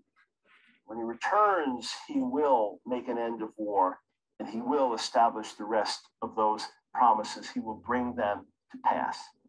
You say, well, that's your theology, that's your belief. Where is it in the Bible? Oh, glad you asked. All right, so you get the point, right? There are two comings. Christians teach there are two phases to the Messiah's mission. If you have a total of 10 prophecies, the first coming was fulfillment of the first 5 prophecies. At his second coming, including world peace and defeating all of evil and the enemies and being a warrior king, that's going to be at the second coming. In the first coming, he was the high priest. He made it a sacrifice and atoned for our sins, riding lowly on a donkey. At the second coming, he's going to come, as Daniel 7 says, in the clouds of heaven as the Son of Man, and in glory, and conquering all of evil and destroying it and wiping it out for all time. So this is the mistake that Jews are making here. It's a total failure. We have absolutely an equally probable, if not more probable, explanation that Christianity is true and Jesus is the Messiah, just coming in 2 phases. And all Jews recognize this, right? Back in Jesus' day, they recognized there was 2 phases to the Messiah, but instead of 2 phases, they said, oh, well, there's 2 different Messiahs. There's a Messiah ben Joseph, the suffering Messiah. He'll fulfill those stuff. And then there's Messiah ben David, who will be the conquering hero. They got it wrong. There's only one Jewish Messiah. That's what the Bible teaches, but there's 2 phases. There isn't 2 Messiahs with 2 different missions. So this objection from Caleb the atheist is just not really engaging with the scholarship and the detail of the nuance of the messianic prophecies, I feel. He's basing it off what modern day rabbinic Jews don't follow the Bible. They aren't biblical Jews. They follow man-made traditions made centuries after the fact, over and against what the actual Bible prophesies and says. And because of that, they've fundamentally screwed up. They have to, as Michael Brown said, they have to ignore the first 5 prophecies, the first phase of Jesus' mission during his first coming, and just concentrate on the 6 and say, well, I haven't seen the fulfillment of the 6. Yeah, but you've seen the fulfillment of the 5, and only Jesus fulfills those. I made a great circumstantial argument. At least I started it. I haven't completed it, but it's on my SNS, on my Real Seekers website. If you search for messianic prophecies, I made a circumstantial argument where there's this extraordinary circumstance where it's only Jesus or bust. If Jesus isn't the Jewish Messiah, nobody is. And you can find that right here, Messianic Prophecies, a New Circumstantial Argument. And it's a 4-part series. Again, I don't finish or complete the argument, so it's not a full-fledged G-Belief authenticating event, but I lay the foundation for it. So check that out. But yeah, it's funny there. And there's another video that I want to play with Michael Brown here. By the way, all these videos from Michael Brown, this is a great resource, one of the best, The Real Messiah, where he goes over his answering Jewish objections to Jesus, provides all of these different types of objections and video, and he has his books if you want more detail. But this is just an amazing website. So I just want to play this little clip. So this is kind of the same objection, but it's saying Jesus never fulfills the provable messianic prophecies. So that's kind of the same objection. What is Michael Brown say in this 1-minute clip? It's commonly said that Jesus fulfilled none of the provable prophecies. Okay, let's say he was born in Bethlehem. Fine, prove that he was born there, number one. And even if he was, so what's so miraculous about that? Plenty of kids were born in Bethlehem. Well, he died. Well, plenty of people died. He rose from the dead. Well, you can't prove it. See, all the prophecies you point to are not provable. Some say Jesus fulfilled none of the messianic prophecies, meaning if it's a legitimate messianic prophecy, he didn't fulfill it. Others argue he fulfilled none of the provable prophecies. So, of course, my response to that is, how about bringing the knowledge of God to the ends of the earth? That's not everybody who does that. How about being the Jew who has brought more people into the knowledge of the God of Israel than any Jew who's ever lived? Isn't that somewhat provable? How about doing all of these things before the second temple was destroyed? You have no other candidate. How about God's word confirmed with signs and wonders and miracles? These things are provable and were part of the work of the Messiah and continue in his ongoing work. So yeah, I think that's kind of telling there in terms of this first objection that Caleb the Atheist raises. Let's look at another one. So he mentions there is a problem in terms of the New Testament makes up stuff. It scripturizes history, or takes Old Testament passages out of context and messianic prophecies out of context to fit the life of Jesus, or makes up events about Jesus in order to fit what they think is messianic prophecies. We have a good counter response to that. Here's Michael Brown on that issue. General illusion. And you can show solidly that more than 10% of the New Testament text. Oops. Okay.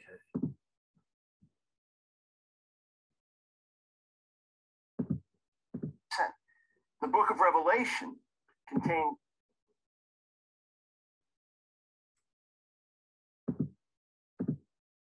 So let's start with this accusation that the New Testament misquotes, misinterprets the Old Testament at times. It manufactures verses to suit its purposes. Here's the answer. No truth whatsoever to this claim. First, remember that the New Testament authors were Jews, with the probable exception of Luke, and they were sometimes writing to Jewish readers who knew their scriptures well. So to manufacture, misquote, or misinterpret verses from the Tanakh would be absolutely self-defeating. You see, they didn't just in 30 seconds just write down Gospel of Matthew, write down. No, this was the process, the project of years of work, compilation, meditation, checking sources, and putting things together. So it's not just, hey, let's just trick everybody. Plus, they wanted people to study. They wanted people to dig. They wanted people to go further. So to manufacture a verse and rip it completely out of context, it wouldn't take long for someone to figure out. So, yeah, well, we did figure it out. That's why we rejected it.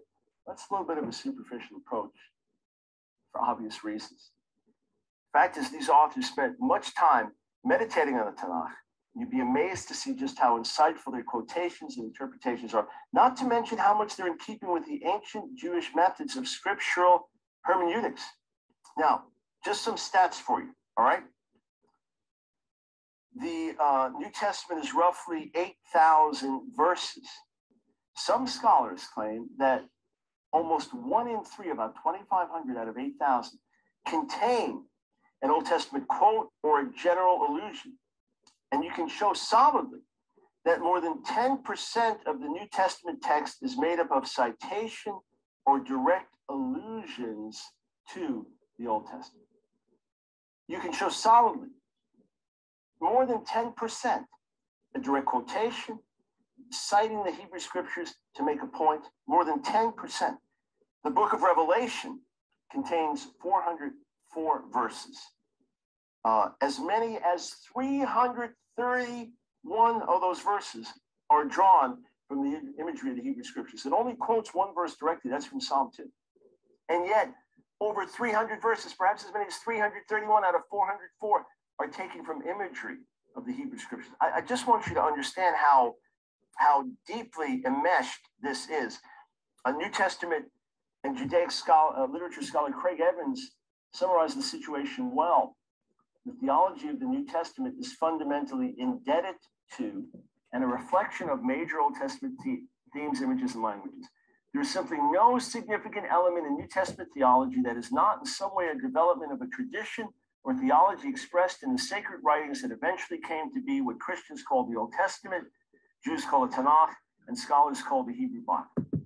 All right, so that kind of proves the point. This is just not true, right? And I'm sure Caleb the Christian, Caleb as himself, again, playing devil's advocate, he's doing the best he can, but these objections really are just not persuasive when you look into the details beyond just a superficial level, and you get into the details. They don't stand up to scrutiny, in my opinion. Or at the very least, hey, if you're an atheist, there's another side here that's credible and needs to be properly considered. And I think that this makes it the case that you can't, remember, the atheist has the burden of proof here. They are claiming to know that the prior probability is low, less than 50%, that God raised Jesus from the dead. Why? Because Christians misquote the Old Testament. Okay, prove it. We're at least coming up with an undercutting, and I would say rebutting defeater. We actually have the facts. Biblical scholars are on our side, and they're saying, no, this is not what New Testaments do. Anti-missionary Jews and atheists on the internet are wrong. They don't know what they're talking about. They're in error. So yeah, this is a failure as an argument. It's less than 50% proven, and the atheist hasn't met his burden of proof. Caleb the atheist is just, and again, I know what he's doing for the purposes of his show, but I'm just saying here, it's just a claim that there's no detailed evidence that this is actually true. You need to look into the other side. All right, so the last objection based on messianic prophecy that I want to address, this is the most important one because this is Isaiah 53. And remember I mentioned there's a positive and a negative case. Dr. Jonathan McClatchy would use Isaiah 53 to prove that a priori, it's very probable that God would want to raise Jesus from the dead as the Messiah, because this proves that God would raise the Messiah from the dead for the purpose of atoning for people's sins, which is exactly what Jesus taught. So this is actually a prior probability increaser messianic prophecy consideration as well. But obviously Caleb the atheist is focusing on a particular aspect here, namely that he shall see his offspring. He'll have kitties. Jesus did not have kitties. Therefore, he's a fake Messiah. He failed to fulfill messianic prophecy. Now, one thing I just want to say here, there's a little bit of hypocrisy or inconsistency in Caleb the atheist. And I'm making sure to call him Caleb the atheist because I know this isn't, Caleb himself is smarter than this, but he's doing his best to reason like an atheist or a skeptic, coming up with the best he can. And this is true to life, right? This is, and not just atheists, but anti-missionary Jews like Rabbi Tobias Singer, they come up with stuff like this.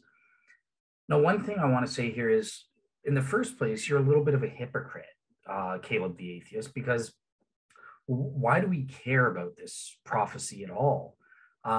Number one, let's pretend Jesus didn't fulfill this because it's literally saying he would have kids, he shall see his offspring, and Jesus didn't have biological offspring. Let's just assume that for the sake of argument. Who cares? What does that have to do with Jesus or the Messiah, right? Because all of your objections so far have just been a very superficial acceptance of what rabbinical Jews or anti-missionaries who hate Christians and want to stop people from believing in Jesus. That's their stated goal. They don't care about evangelizing or being missionaries to help spread the Jewish faith. They're very evil. They just don't want people believing in Christianity, and that's their goal, to attack Jesus and Christianity and keep the Jews worshiping their rabbis and believing in Judaism and stuff like that. Yes, I know I'm being unfair, but a little bit of humor. But anyways, the point is they're anti-missionaries. Their point is just to counter what Christian missionaries teach about Jesus being the Jewish Messiah. And this is one of the things they come up with. And Caleb's just kind of been very superficial as an atheist and just mindlessly asserting what they say without getting into any of the nuance or showing both sides of the argument. He's just saying, it's almost like, well, I heard Rabbi Tobias Singer said this, so it must be true. But yet here, Caleb the atheist kind of shines through with another little bit of Christian bias, because he's assuming what the Christians think. He's assuming this is, in fact, a messianic prophecy, when in fact, Rabbi Tobias Singer would say, no, this is about the nation of Israel, or this is perhaps about the remnant within Israel, the righteous remnant, a group of people. This isn't a messianic prophecy at all. So who cares if Jesus fulfilled this prophecy or not by having kids? It doesn't matter. It doesn't apply to the Messiah. It therefore doesn't apply to Jesus, and it has no bearing on the prior probability of the truth or falsity of our resurrection hypothesis about God raising Jesus from the dead for the purpose of authenticating that Jesus was the Messiah and or authenticating the Christian religion. Just because a bunch of Christians have falsely said this is a messianic prophecy, who cares, right? So I think some more work needs to be done here. Well, even if Jesus does fail this, what's the point? Are you assuming, like Christians say, that this is in fact a messianic prophecy? Why are you inconsistent? Why do you assume whatever the Jewish rabbis say on a superficial level in terms of other messianic prophecies, but here you want to take the Christian interpretation of this messianic prophecy as being proper and therefore counting against Jesus? I think there's a bit of a double standard. There's an inconsistency there, arguing as an atheist on this front, and maybe address that. That's an interesting point. But anyways, let's take this at face value, because we can prove through Dr. Michael L. Brown and other world's experts in biblical scholarship of the Old Testament that this is in fact a messianic prophecy. The rabbis are wrong. So how do we respond to this then? Jesus didn't have kiddies. This verse says that he's going to see his kiddies and prolong his days. Well, that doesn't sound like Jesus. So here's my last little clip with Dr. Michael Brown addressing this. These objections are so weak, even though sincere, that they show how powerful the passage is on its own. Lastly, we're told Isaiah 53 cannot refer to Yeshua, because it says the servant of the Lord would see seed. You're Ezra. He will see seed. And I was told in one debate that expression, see seed, in the Bible always means physical progeny. Well, actually, that expression, see seed, only occurs there. One Jewish translation suggests that the word zerah actually should be understood as zeroah, arm, see the arm of the Lord, then the vindication of the Lord. But let's just say we use the Hebrew text as we have it. And zerah, seed, what does it mean? He will see seed. Well, does it mean that he will, after his death and resurrection, now have children? Is that what it means? Could be. That could be a meaning. But zerah can be used metaphorically in terms of a spiritual seed of serpents, seed of evildoers. It can be used metaphorically. So it could be speaking of spiritual offspring in the future. It also could mean he will see future generations of his people. Like it says at the end of Psalm 22, that a seed will serve a future generation. It could just mean that he will see the future results of his labor. He will see future disciples, future seed of Jewish people, or perhaps Jews and Gentiles following the God of Israel through his labor. It does not mean that he had children. It does not have to mean that. The fact is, all these different objections thrown out at this, it's almost like someone microanalyzing the Mona Lisa and saying it's really not a masterpiece. There's really not much to it. Why have people been enthralled by it through the centuries? or maybe here's a wholesome model with a beautiful face and a beautiful smile, and she's wearing this just lovely, modest summer dress, and on the front of a modest magazine, trying to paint a picture that's as modest and clean as could be. And she's vibrant, and you look at that and say, wow, she just looks so wholesome, and what a beautiful smile, what a beautiful woman. Well, you know, if you break that down, we did a computer analysis, and we see that the lip is not perfectly even. Now, actually, you'll see there's like a little crease in them. They have photoshopped that little, you know, the hair, that's not an install, so you can critique it, but she looks very beautiful. Well, when we look at Isaiah 53, you can try to come at it with these different objections, but when you step back and see the power of it, you think, wow, it sounds as if someone wrote it, as has often been said at the foot of the cross. Now, let me get into this question, though, of suffering. Does Judaism know of a suffering? All right, so that's the little bit. The point here is that there are equally plausible or probable or even more probable interpretations of this verse that don't talk about biological offspring. Therefore, Jesus didn't fail to fulfill this messianic prophecy. Again, think about it. Remember, Jews, the people that I think Caleb the atheist or most atheists, when they make these types of arguments, rely upon, they assume, oh, whatever Rabbi Tobias Singer says must be true because these are Jews and stuff like that. And their scriptures, they know better than Christians and atheists and all that. But once again, that proves the Christian is right then. This is probably not talking about biological offspring because that's not how Jews interpret this verse, right? They don't believe it's a messianic prophecy. They say it's about the nation of Israel and or a righteous remnant within Israel. But obviously, offspring is not literal. It's metaphorical in that sense then. It's not meant to be taken as a literal biological offspring of an individual person. So yeah, that obviously the way that Jews, their false non-messianic interpretation of this verse backs up Christians on this specific point, that it's not talking about literal biological offspring. So therefore, it's more probable than not that Jesus did fulfill this aspect of this verse, as opposed to what Caleb's saying here. He just can't prove his case. An even worse case scenario, there are equally likely interpretations that don't see this as biological literal offspring. Caleb just gives us nothing to think.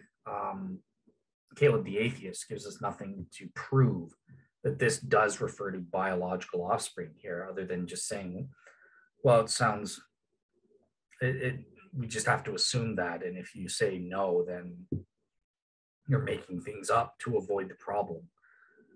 No, actually, we're doing proper exegesis as opposed to eisegesis here, which is what the atheists do. So yeah, that's it in terms of my assessment of this factor. So next we'll move on to the next factor, the next and last prior probability factor that Caleb wants us to evaluate.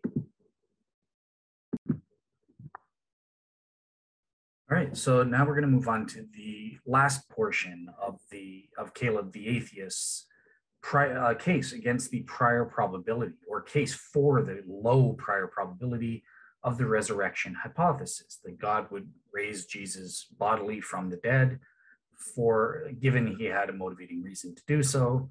Presumably that reason is to authenticate Christianity or to authenticate Jesus as the Messiah. I don't know exactly what Caleb the atheist's hypothesis is, but if it's just God raised Jesus bodily from the dead, given he had a motivating reason to do so, let's just assume minimally that's it.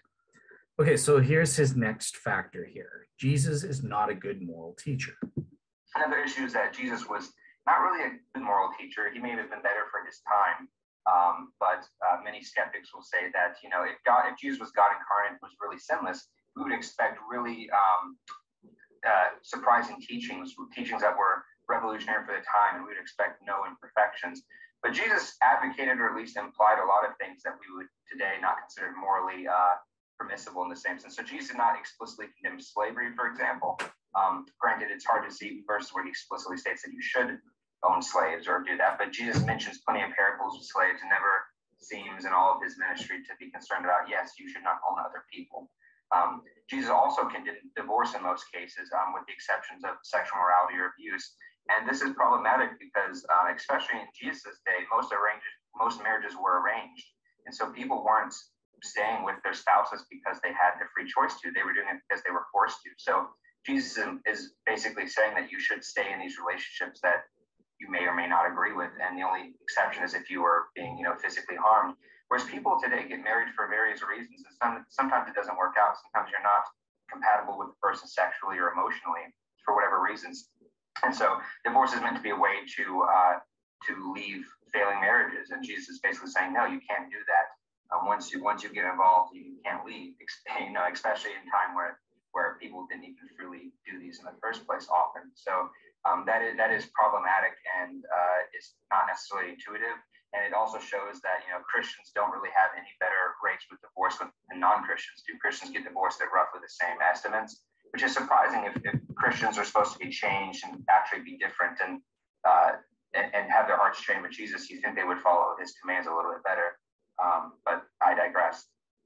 One could also do the famous incidents of Jesus cleansing the temple, where he fastens a cord and uses it to make a whipping sound. Whether he actually whips people is not explicitly stated, but perhaps it's implied. And of course, he turns over tables and destroys other people's private property, which today would get him, he would be arrested even back then, but today that would certainly be a crime to destroy the private property of someone else, given, Lockean property rights and metaphors like that. And of course, Jesus encouraged people to give up their familial ties and money in order to join him. He says, sell all of your things and join me. Hate your father and mother and love me more. Don't worry about burying your father. Come join me. So this is something that we do see in cult leaders, this idea of shunning people, especially in Jehovah's Witness camps, that you should leave and abandon your family who doesn't agree with the cause and follow me. And that can often be a very dangerous avenue to go down. And of course, Jesus encouraged bad hygiene. In Mark 7, when the disciples don't wash their hands and the Pharisees get on them, and Jesus says, no, worry about the cleanliness of your soul and not what's on the outside. And while the spiritual message is clear here, the issue is that this was before germ theory was discovered. And so people by the hundreds were dying, hundreds, a day. But certainly disease was a big deal back then, especially since they didn't know how proper hygiene worked. They didn't know germs existed. And so for Jesus to say, no, don't worry about washing your hands, even if he meant it in a metaphorical sense, could still set a bad precedent, especially since people were dying and getting sick, and having that good hygiene would save lives. But Jesus encouraging this makes sense if he's just a human with different beliefs and is doing this and doesn't know about germs. But it's very strange if he's God incarnate and would be expected to want the best for people in this sense. And of course, Jesus, the biggest crux to him is that he, according to many scholars like Dale Allison and others, may have mistakenly thought that the end times was near. Now, this is a very extensive topic that I don't have time to get into, but often verses people throw out are during the Olivet Discourse and other places where Jesus seems to imply that he thinks that the end of the world is going to happen in his day, which of course it did not. And so later Christians sometimes try to separate the fall of Jerusalem from the second coming and do this. And we even see this with Jehovah's Witnesses when they predicted the end of the world would happen in 1914, and it didn't. And they said, well, no, Jesus came spiritually. They had to go back and reinterpret this. And you see even a little bit of reinterpretation in Luke and other places from what Mark originally says. So Jesus says, there are some standing here who will not taste death before they see the Son of Man coming in his kingdom. Some people who are standing here right now was referring to the people who were with him at the time. This generation will not pass until all these things have taken place. You will not have finished gaping through the towns, or maybe that's, gaping and going, through all the towns of Israel before the Son of Man comes.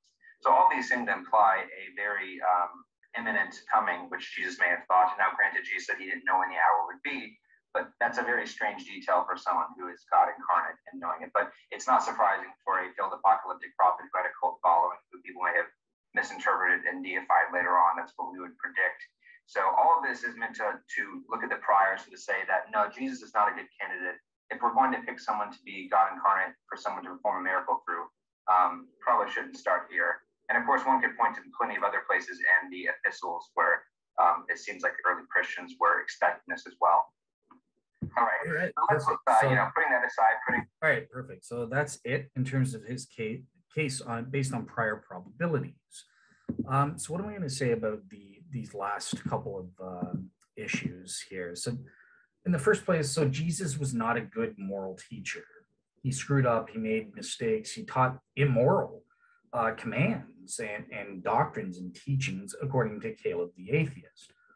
Not only that, he was a false prophet, as we saw in the other part where he predicts the end of the world would come soon. 2,000 years on, we're still waiting. And, you know, he gives this generation will not pass until all things take place. Well, that generation that Jesus was spoken to, they passed. So he's a false prophet and an immoral teacher. So the first thing, obviously, to ask again, are these relevant? How are these relevant? What exactly is Caleb the atheist what is the resurrection hypothesis that he's evaluating here? And is this, in fact, provably relevant? Again, Caleb the atheist hasn't done anything to prove. Who cares if he was a good teacher or not? Who cares if he was a false prophet or not? None of that speaks to the fact as to whether God would raise Jesus from the dead. Given he had a motivating reason to do so, and he could have had any number of motivating reasons to do so. Obviously, if you're same deal as last time, you're assuming the Christianity, oh well, it was done for the reason of authenticating Christianity or Christianity proper. Well, what is Christianity proper? Obviously, Jesus is said to be God. He's divine. He has the divine nature, so he would have to be a good moral teacher. That's part of it, right? That's essential. You have to repent from your sins. In order to repent from your sins and not repeat them and obey them, you have to know what it is good. And you're looking to Jesus' moral teaching. So I think that you can prove that that's an essential teaching. Also, Jesus would have to be a true prophet, meaning what he taught was true and from God, especially when he predicts the future, because we have Deuteronomy saying anyone who's a false prophet, dismiss them or kill them. If they say anything in the future will happen and it doesn't, they're a false prophet, they're not from God. And that speaks to the truth or authentication of Christianity proper. So yeah, I think you can make the case that these are relevant background knowledges or based on my methodology, I would count them as negative evidences if they succeed. And that could potentially lower the probability that Jesus rose from the dead for that purpose, God rose Jesus from the dead for that purpose, and or the truth of Christianity proper, something like that. So it comes down to, well, do these factors actually work? And once again, I get it. Caleb is, I mean, it's a 1 hour video. He's got like 16 minutes to go through the prior probability. He's just kind of listing off factors that people could raise. And there's obviously a lot of depth behind it that Caleb personally is aware of. He's noting Hector Avalos and biblical scholars and some scholarship behind these surface level claims that he's giving. And he can't do that in the show. Obviously, if he doesn't give those details, I can't review it. I can only review what's in the video. But yeah, he's right. Look at both sides, and potentially on the surface, these seem like relevant points, but there are comebacks to this, right? So in the first place, Jesus did not condemn slavery.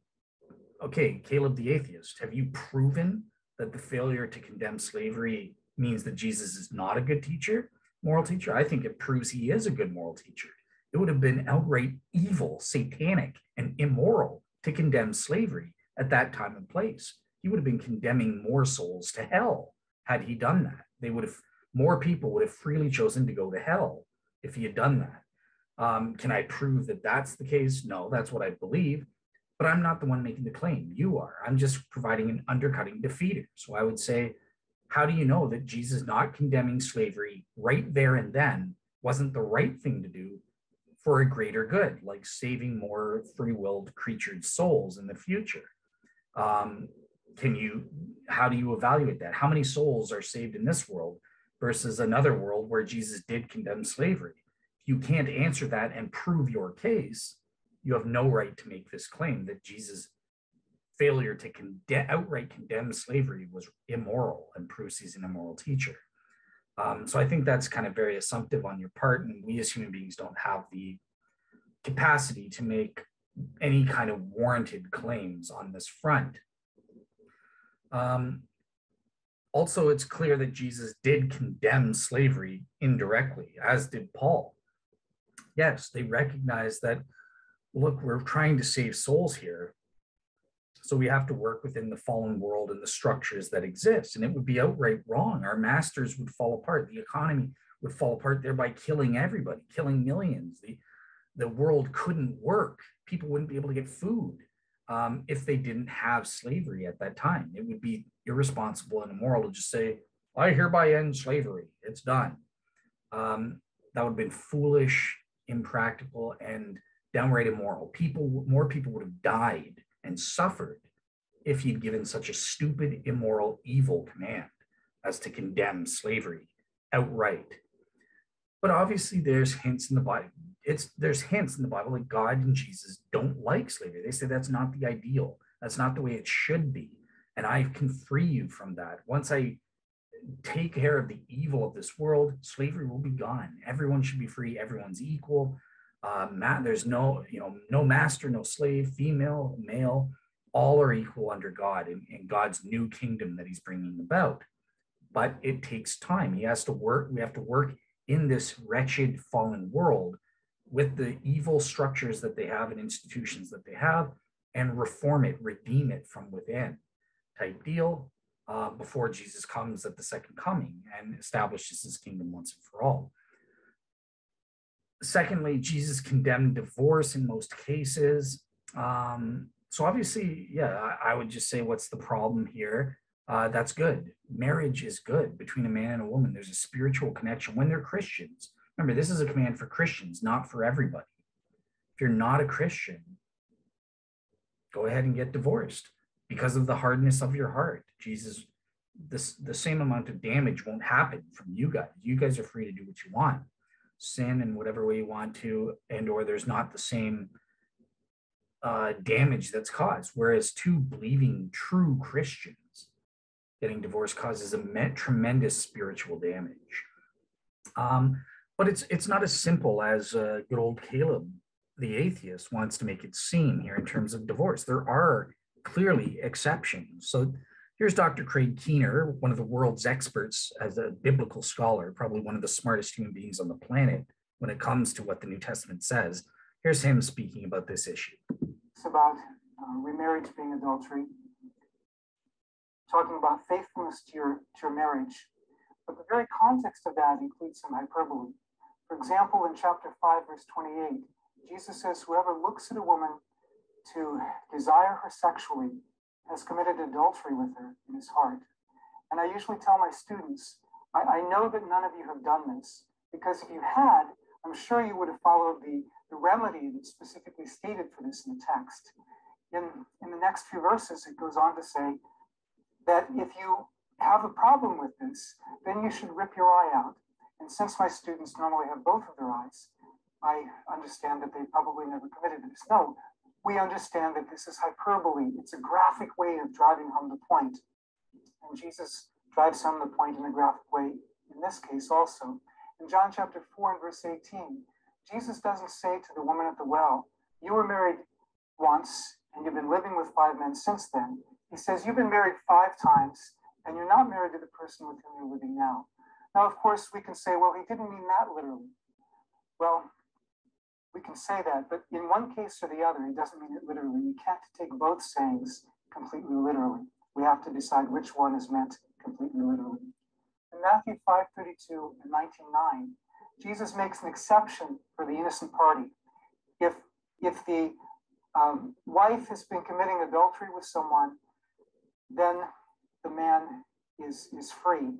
Now, some people say, well, the word there doesn't specifically mean adultery, and they try to make it more specific than adultery. But in fact, the Greek term that's used there is broader than adultery, and there's nothing in the context that limits it to something narrower than adultery. So for the cause of the other person breaking the covenant is permitted. But if the innocent party is no longer married to the guilty party, how, pray tell, can the guilty party still be married to the innocent party? That would suggest to us that this is hyperbole, that marriage is not something we should dissolve, but it doesn't mean that it's something that's ontologically impossible to dissolve. There's that. And Caleb the atheist also brings up this specific issue about husbands or females, as we see with that wretch Amber Heard and the abuse she did on Johnny Depp and stuff, using physical violence. Oh, well, you can't get divorced for anything other than sexual immorality, right? Well, let's see what Craig Keener answers to something like physical abuse. I just want to know, is divorce a sin? Yeah, divorce is a sin, but the sin is breaking the marriage. So, like in during the slavery era in the U.S., if a slaveholder breaks up a marriage, and maybe it wasn't a marriage under U.S. law because they weren't allowed to in some cases, but if a slaveholder breaks up the marriage, the divorce is a sin, but it's not the sin of either of the slaves. It's the slaveholder who's responsible for that. And if a husband is beating his wife, or if a wife is beating her husband, that's not the fault of the person who's being beaten. It's common to internalize that. I mean, as the person who is being abused, it's common to feel like, what did I do wrong? But God is near the lowly and the broken. He's on the side of the oppressed. He's not on the side of the oppressor.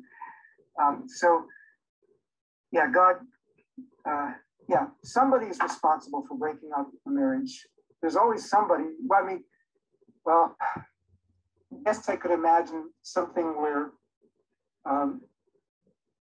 somebody went off to war and they're... Okay, so the point here that I wanted you to get across in these two Craig Keener videos here, Caleb the Atheist, is look, God, it's about God. Jesus was using hyperbole in some of these cases. Obviously, the main point here is that divorce is bad. We want to resolve our marriages and preserve that union no matter what, even if sexual immorality is going on. If it's possible to resolve that and to prevent that sin from carrying on, you should try to do it. But there's a clear case of exceptions to this, where the marriage is dissolved, and this is prescribed. Even though it sounds like it's an absolute command, no, Jesus has inherent implied exceptions. And we find this out in Paul and stuff like that. If they're committing adultery, you can divorce them. You're free. Same deal. If there's physical abuse, you can separate from them or divorce them. And what Craig Keener is saying here is that it's the fault of the person who breaks the marriage covenant between the two people, right? We make a covenant between two people and then have that spiritual bond in marriage and become one flesh. The person who breaks that by physical beating and or immorality of, sexual immorality or something like that, defiling the marriage bed, that's on them. God blames the oppressor, not the oppressed. The oppressed is free to divorce and then get remarried in those special cases. Now, obviously, the Bible is very prescribing very narrow consequences, because all divorce is a sin. It's not good. God just has to permit it because of the hardness of our hearts, or because some people sin, or because you're married to an unbeliever, not a true Christian, or something like that. So it's a non-ideal situation.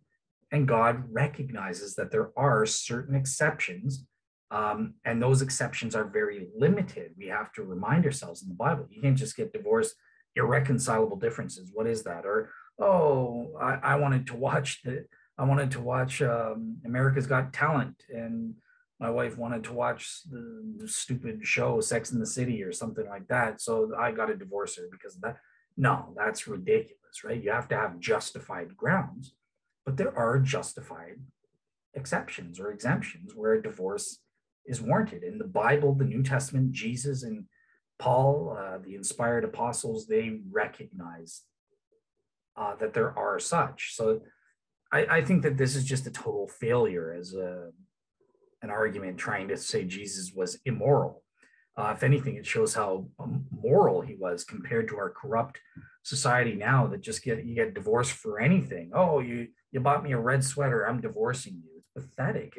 It has no respect for the sacred bond of marriage and relationship and the commitment that you both make to each other. And the damage that you're doing to each other when you just callously break that off for no good reason or justified reason at all, especially if you have kids. I mean, how that the family unit being broken up. We're seeing the problem with divorce in this society and civilization that we have today. Leftists, oh, give us our freedom.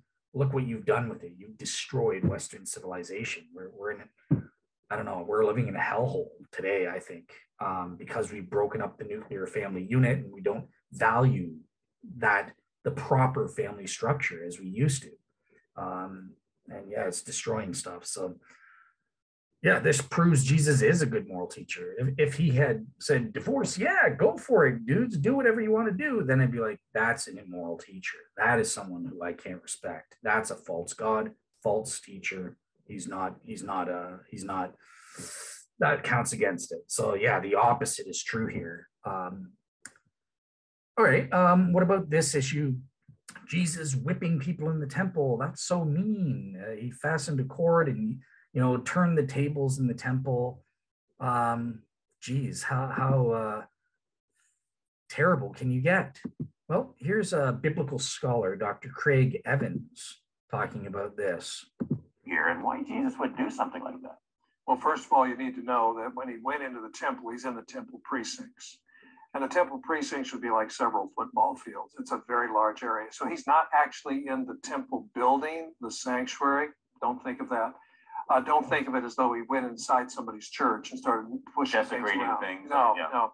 And so out in this large plaza, there were sellers of animals and money changers and so on, because you couldn't bring pagan coins with inappropriate images or something right into the precincts and say, I want to buy an animal that qualifies for a very holy sacrifice. And so there were rules about this.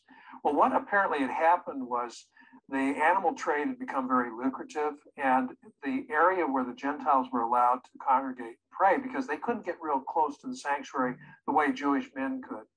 And so Gentile men are further away. And so I think Jesus saw that the commercial interests and perhaps some other corrupt practices were encroaching on an area where the Gentiles could congregate and pray. And he saw that as a terrible testimony.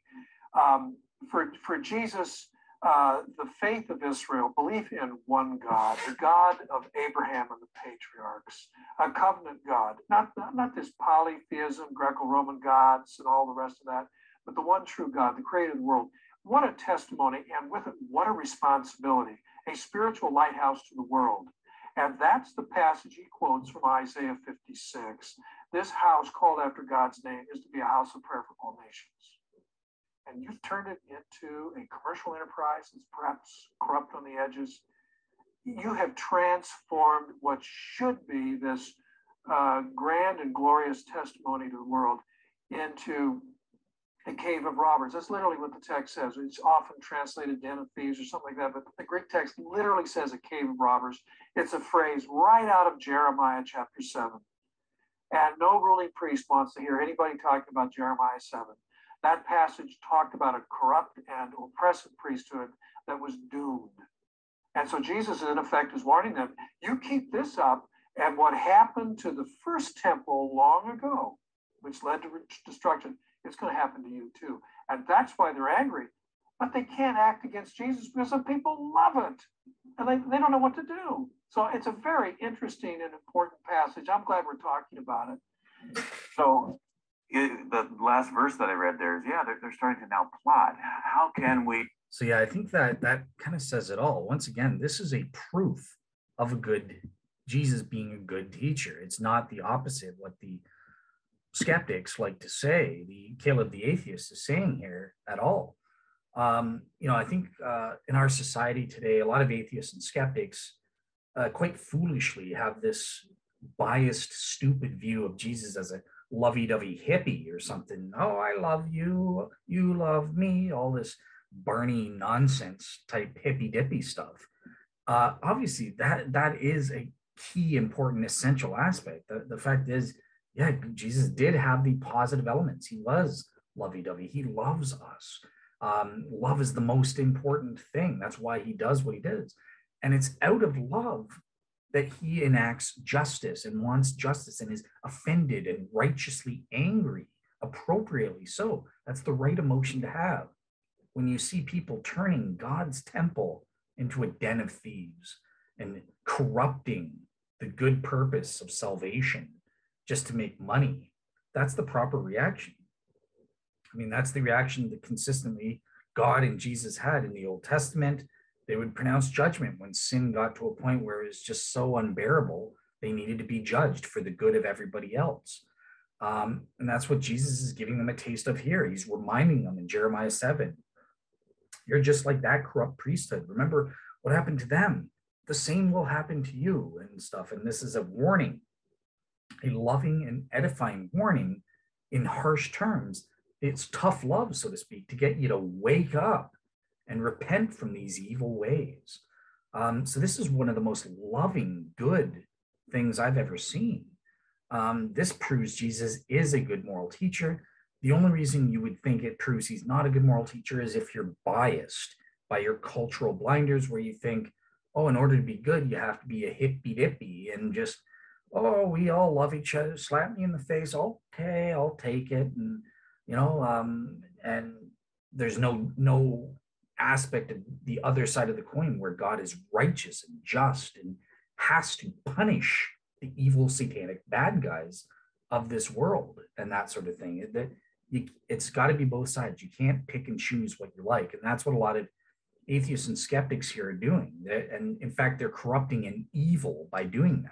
And we've seen how SJWs and leftists today have screwed up our world with this pretending to virtue signal and political correctness. Oh, we're being the lovey-doveys. We're the good people. Sure, we're stabbing you in the back and killing you and slandering you behind the back, but listen to how good my speech is. Biden, I can destroy the world and the economy and crime going rampantly up, but we're loving the criminals. We're just letting them get away with it. We don't want to be racist. So what if they go rape, kill, and steal, and loot, and riot, and burn things down? We love them because we don't want to be racist. We want equality. So we're just going to let them do it. No, that's evil. That is satanic to the nth degree. Seeing Jesus be offended at the moral corruption and degradation and absolute disgusting way they twisted God's house for evil purposes. If Jesus didn't react this way, then I would say he's not a good moral teacher. Then I would say something's wrong. So yeah, I just don't, I think it's just bias on the part, and a cultural bias specifically, whereby we have this vision of Jesus as the meek and mild hippy-dippy. No, that's not the Jesus of the Bible. We have to take the full picture of what Jesus is. The good, yes, he did have that loving aspect to him, of course, but love manifests itself in terms of different ways, including tough love approaches as well. Okay, so another thing here is about Jesus encouraged people to give up their family ties and stuff like this, and this is seen as supposedly bad. So let me have another scholar address this issue, and he mentioned specifically the burial. So some guy goes up to Jesus and says, hey, I'd love to follow you, but just let me bury my dead dad first. And Jesus says, let the dead bury the dead. Your priority is to follow me. And Caleb the atheist, oh, that's a cult leader. Well, let's have a scholar, Dr. Craig Keener, respond to this and shed a little light on what's actually being said here. Let the dead bury the dead. You go preach the kingdom of God. Now, does that sound harsh to anyone? But Jesus takes precedence over other obligations. That much is clear. But how dead was his father? When someone died, immediately mourners would gather. You can remember Jairus' daughter, where mourners are already there by the time Jesus gets there. At least 2 mourners were required, even for the poorest person. That was the custom. The mourners were called keeners. I like that. This helped to induce proper grieving. In some cultures, often in Western culture, we hold in the grief, we try to control ourselves, and then A year later, somehow we have a nervous breakdown. But some cultures are very good at expressing their grief. They have rituals that help them to express their grief. And Jewish culture was like that. They would sit for 7 days. It's called sitting Shiva, sitting for 7 days. People would bring them food, and they would just do nothing but mourn for the 7 days. And then afterward, there would be another period of mourning for a year. Well, they had professional mourners come who would help the family to grieve, to get out the grief. They would mourn with them. But if the father has just died, according to Jewish custom, this person wouldn't be out talking to a rabbi first. If he knows that his father has died, then he's going to be home attending to the burial. So what's he doing away from the house? Well, by the way, that's a picture of me mourning after I get evaluations for my students. Anyway, right away after the person died, the corpse would be laid in something like a stretcher or a bier and carried to the tomb. Everyone who saw the procession would join it from behind. Rabbis would even let out their classes for funeral processions or wedding processions. The widow or the mother of the deceased would walk in front of the bier. According to later rabbis, it was said that Eve introduced death into the world, so she has to walk in front of it. That's probably a later idea, but some of them had some negative views towards women. But anyway, that wasn't nice. But the widow or the mother would walk in front of the bier. If you remember, when Jesus speaks to the widow of Nain in Luke chapter 7, he speaks to the widow first, then he touches the bier. He doesn't come in behind the funeral procession. He's not planning to simply join the procession. He's coming from the front, speaks to her first, and then raises her son.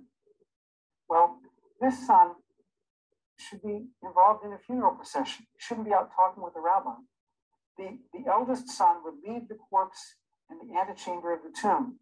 If the deceased had no son, the nearest of kin would do it. In John's case, John's disciples did it, which highlights the fact that Jesus' disciples didn't do it for him. And then the family would sit and mourn for 7 days, sitting Shiva, while others came to comfort them. And they didn't have to do anything.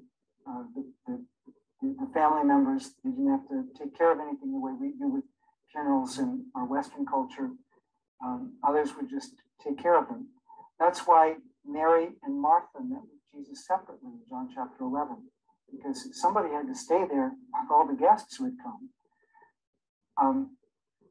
So what's going on? Why is he talking about this? Well, there's a couple possibilities that have been suggested. One possibility is that this is using a figure of speech that's found in some Semitic languages, where the person is saying, I must first bury my father, requesting that one be able to wait until the father died. Maybe the father wasn't dead yet. Well, I have to stay around and fulfill my final filial obligation before I leave. And that's been suggested by Kenneth Bailey, who's very familiar with some of those issues. There's also another possibility, and that's the possibility that the son is referring to secondary burial. He's already buried his father once, but then the corpse was left to decompose for 1 year. Some rabbis apparently even thought that this decomposition helped atone for sins.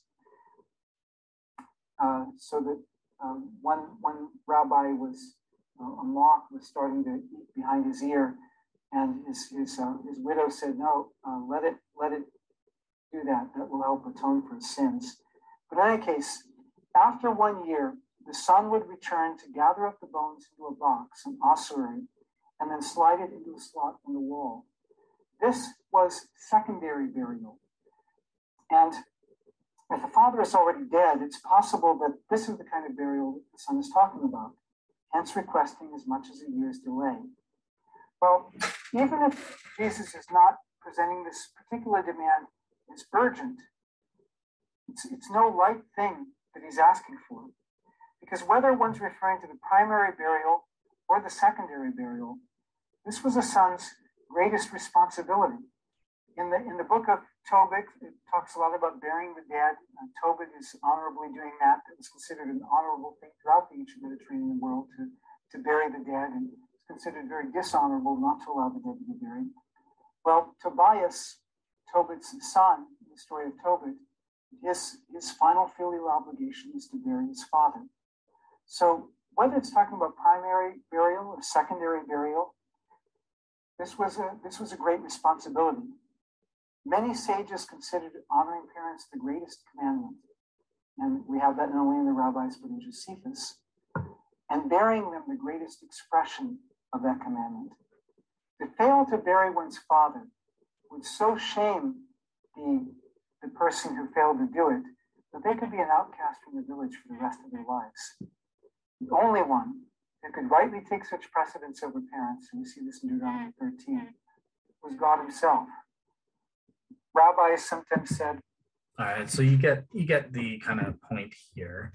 And the main point here is there's at least a couple different interpretations. There's some nuance here as to what's going on and what this verse is saying. And it might not be that it's as important, like, oh, their father just died and they're in pain and they want to go bury their father, and he's the heck with them. It's being callous, let the dead bury the dead. That's not necessarily what's at play here. So that's the main point that I wanted to see is once you understand things in context, it isn't how it seems to modern Western fundamentally atheists and skeptics who twist and don't understand what the text is actually saying or what Jesus is commanding here. But irrespective, the main point stands. God takes precedence over all earthly responsibilities, and that is for the betterment of everyone, including his father, including him, his family. When you follow Jesus, you help everybody. When you do the good thing, what God tells you to do, you help yourself, you help God, you help everyone. In the end, in the long run. So that's why you follow me. Don't worry about the small things. When I'm God, when I tell you to do something, you do it. And, it'll work out for the best. I have faith in me, trust in me. So that's the point that Jesus is saying in this rather remarkable way. There's nothing immoral here at all in terms of what Jesus is saying, especially when we understand a little bit more of the context or what the biblical scholars actually think is going on here, as opposed to what Caleb the atheist is thinking is going on in this case. It's not just, oh, my dad just died yesterday, just let me bury him and I'll be right with you. No, that's not what the text is necessarily saying here. The last little bit that Caleb mentions. So this one is a bit of a toughie. I do have to admit, Jesus as a false prophet, again, assuming that's linked to the truth or falsity of the specific hypothesis that that Caleb the atheist is assessing here. This one has some merit, perhaps. Didn't Jesus say the generation will not pass till all things have taken place? What's a potential response to this? He was wrong, right? Well, there are several different interpretations, and the one I'm going to go for is share with you guys Dr. William Lane Craig and his Doctrine of the Last Things, part 10 and 11, gets into this issue of the delay of the parousia, or the second coming of Christ. He gives different interpretations, but specifically I want to highlight his contextual explanation of this. So here's a brief explanation of his approach. So I'm going to suggest a different view that doesn't have a name. So I'll just give it a name myself. The apparent conflict is due to what I'll call contextual ambiguity. The idea behind this proposal is the well-known fact that context critically affects interpretation. How a sentence or saying is to be interpreted depends crucially upon the context in which it appears. I think that all of us recognize that this is the case. For example, take the statement, "That's exactly what I think." That is completely ambiguous unless you know the context in which it is spoken. Context is crucial to interpretation. Now, in the Gospels, it is a well-known fact among New Testament scholars that the evangelists exercise considerable editorial freedom in giving back the teachings and sayings of Jesus. They will move them around, and sometimes these sayings will appear in different contexts. When they are in these different contexts, they can seem to take on different meaning. And I want to suggest that these passages about the second coming of Christ that appear to suggest that Jesus thought that this was going to take place within the lifetime of the eyewitnesses is a false impression that could be attributed to this contextual ambiguity. All right, so here's a quick example. This is from part 11. So this is Mark 13:30, which is something that he doesn't mention this specifically, but talking about this generation will not pass and that sort of thing. So what's going on there? Similarly, look at Mark 13:30 in the Olivet Discourse. Jesus says, "Truly, I say to you, this generation will not pass away before all these things take place." What was he referring to in the original context when he said, all these things? This saying comes in Mark after the prophecy of the return of the Son of Man in verses 24 to 27. So in this context, you think that he's talking about the return of the Son of Man when he says, all these things will take place before this generation passes away. But look at the broader context of Mark 13. The phrase, all these things, occurs in Mark 13 in verses 4, 23, and 29 before Jesus uses this phrase in verse 30. Look at Mark 13 and verse 4. Tell us, when will this be, and what will be the sign when these things are all to be accomplished? Then in verse 23, after describing the destruction of Jerusalem and the false Christs that will come, Jesus says, but take heed, I have told you all things beforehand. Then in verse 29, so also, when you see these things taking place, you will know that he is near at the very gates. Here again we ask, what are these things? The things that he has been talking about with respect to the destruction of Jerusalem. These things will happen before the return of the Son of Man. The things that he is talking about are the events prior to the second coming of Christ. Then he says, I say to you, this generation will not pass away before all these things take place.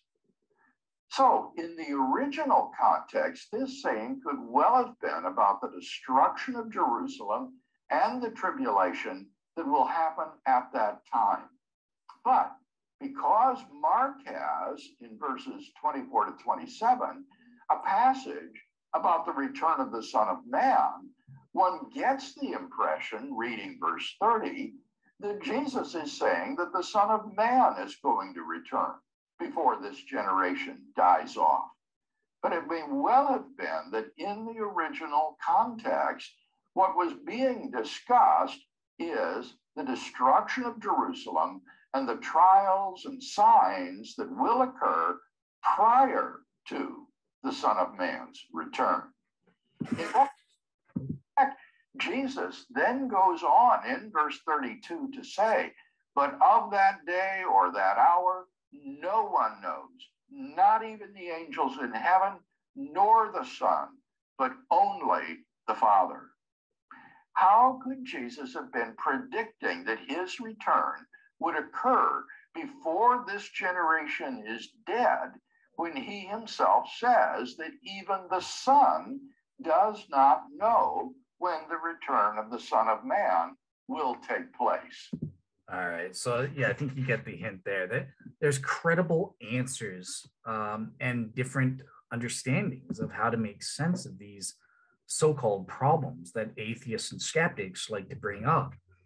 Now, again, obviously there are multiple sides to this, and there's multiple different interpretations of how to make sense of these verses. I like Dr. William Lane Craig's contextual approach. So I wanted to raise that because I think it makes a lot of sense. But there are other Christian interpretations. So we don't have to just assume that, oh, well, Jesus did in fact predict that the end would come soon, within a generation or something like that, and then say, therefore, Jesus is a false prophet. Remember, in this context, it's Caleb the atheist who is making the claim. He bears the burden of proof. You can just suggest these interpretations. He has to prove that they're probably false. And namely, in order to prove that his interpretation is the best or most probable interpretation of the text. He can't just state that, oh, well, I interpret this text as saying, yeah, this generation will not pass literally before the end times will come. You can't just say that as an atheist. You have to prove that. Otherwise, it doesn't count as evidence lowering the prior probability. You bear the burden of proof, atheist, not Christians. Are different. I can just say, yeah, seems like what William Lane Craig just gave is definitely and equally probable. If not, given what we know about biblical scholarship, our background knowledge of how the gospel writers used the Jesus traditions and moved it into different contexts and stuff, that's a fact that nobody disagrees with. Actually, it seems more probable than not that the contextual explanation is probably true over and against your skeptical interpretation, trying to force this to be a false prophecy. So you failed. You cannot use this as an element, just as I think you failed with a lot of your other evidential aspects that you think lower the prior probability. I think you failed your burden of proof. You have not proven these aspects are actually true on a balance of probabilities. And that's what you have to do in order to use them and have them contribute to lowering the prior probability lower than the 50% default rate. Remember, again, in Bayes' theorem, 51% to 100% means that the hypothesis is probably true. 50 is the default. It means it's either true or it's false. We don't know. 49% to 0% means that it's probably false. The hypothesis is probably false. In order to lower the probability down to the 40, shift it down from 50 down to the 49 to 0% range, atheists, you have the burden of proof. You have to prove this stuff is true against any and all rebutting and or undercutting defeaters that Christians can throw out there, such as the ones that I've been showing you in these videos of world's experts, biblical scholars, and Christian philosophers and apologists here. So yeah, all in all, I think that Caleb the atheist has done a great job in providing, at least superficially speaking, some kind of substantive points. I think that he's making certain assumptions based on what he believes Christians would say. He has this in mind, but he hasn't established, to my mind, that these factors are in fact relevant to the hypothesis, and nor has he even clarified what is the hypothesis. Is it just Jesus rose from the dead? Like maybe naturally, it's not specifying who or how he raised from the dead. Is it God raised Jesus from the dead?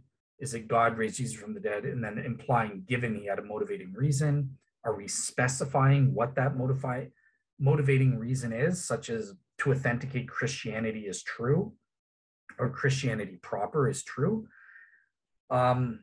Because we don't know that, I just have no way of evaluating whether or not these prior probability factors are relevant. And in fact, if it's just an open hypothesis, God raised Jesus from the dead, given he had motivating reasons to do so on that front.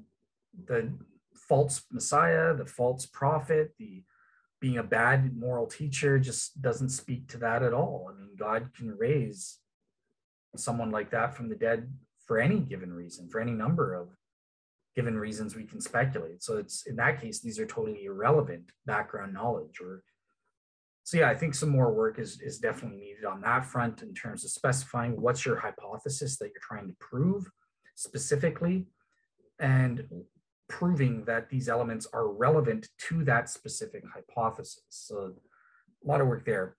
Next, on the individual features, so I'm not going to give Caleb the atheist a rough time, because I know that Caleb, the true Caleb, my friend, the Christian, he knows all of these counters that I've raised to these factors. He's well aware of the pros and cons of the various positions on this front. I'm just kind of having a fun little go at this fictional Caleb the atheist. When he puts on that hat, there's something about that atheist hat that just riles me up, and I have to refute the nonsense that comes out of his mouth there. But all right, cool. So yeah, with that said, I think at this point I'm going to wrap up. So I'm going to break this up into 3 different parts, because next time he's going to be going on. They predicted the end of the world would happen. He's going 1914. And he's moving on to his second component or aspect of his study, which is the historical evidence. So I'm going to break this up into 2 or 3 parts. So I'll stop here with the prior probability assessment, and then I'll do a next video on the historical facts, and or perhaps his third aspect on the explanatory power aspects.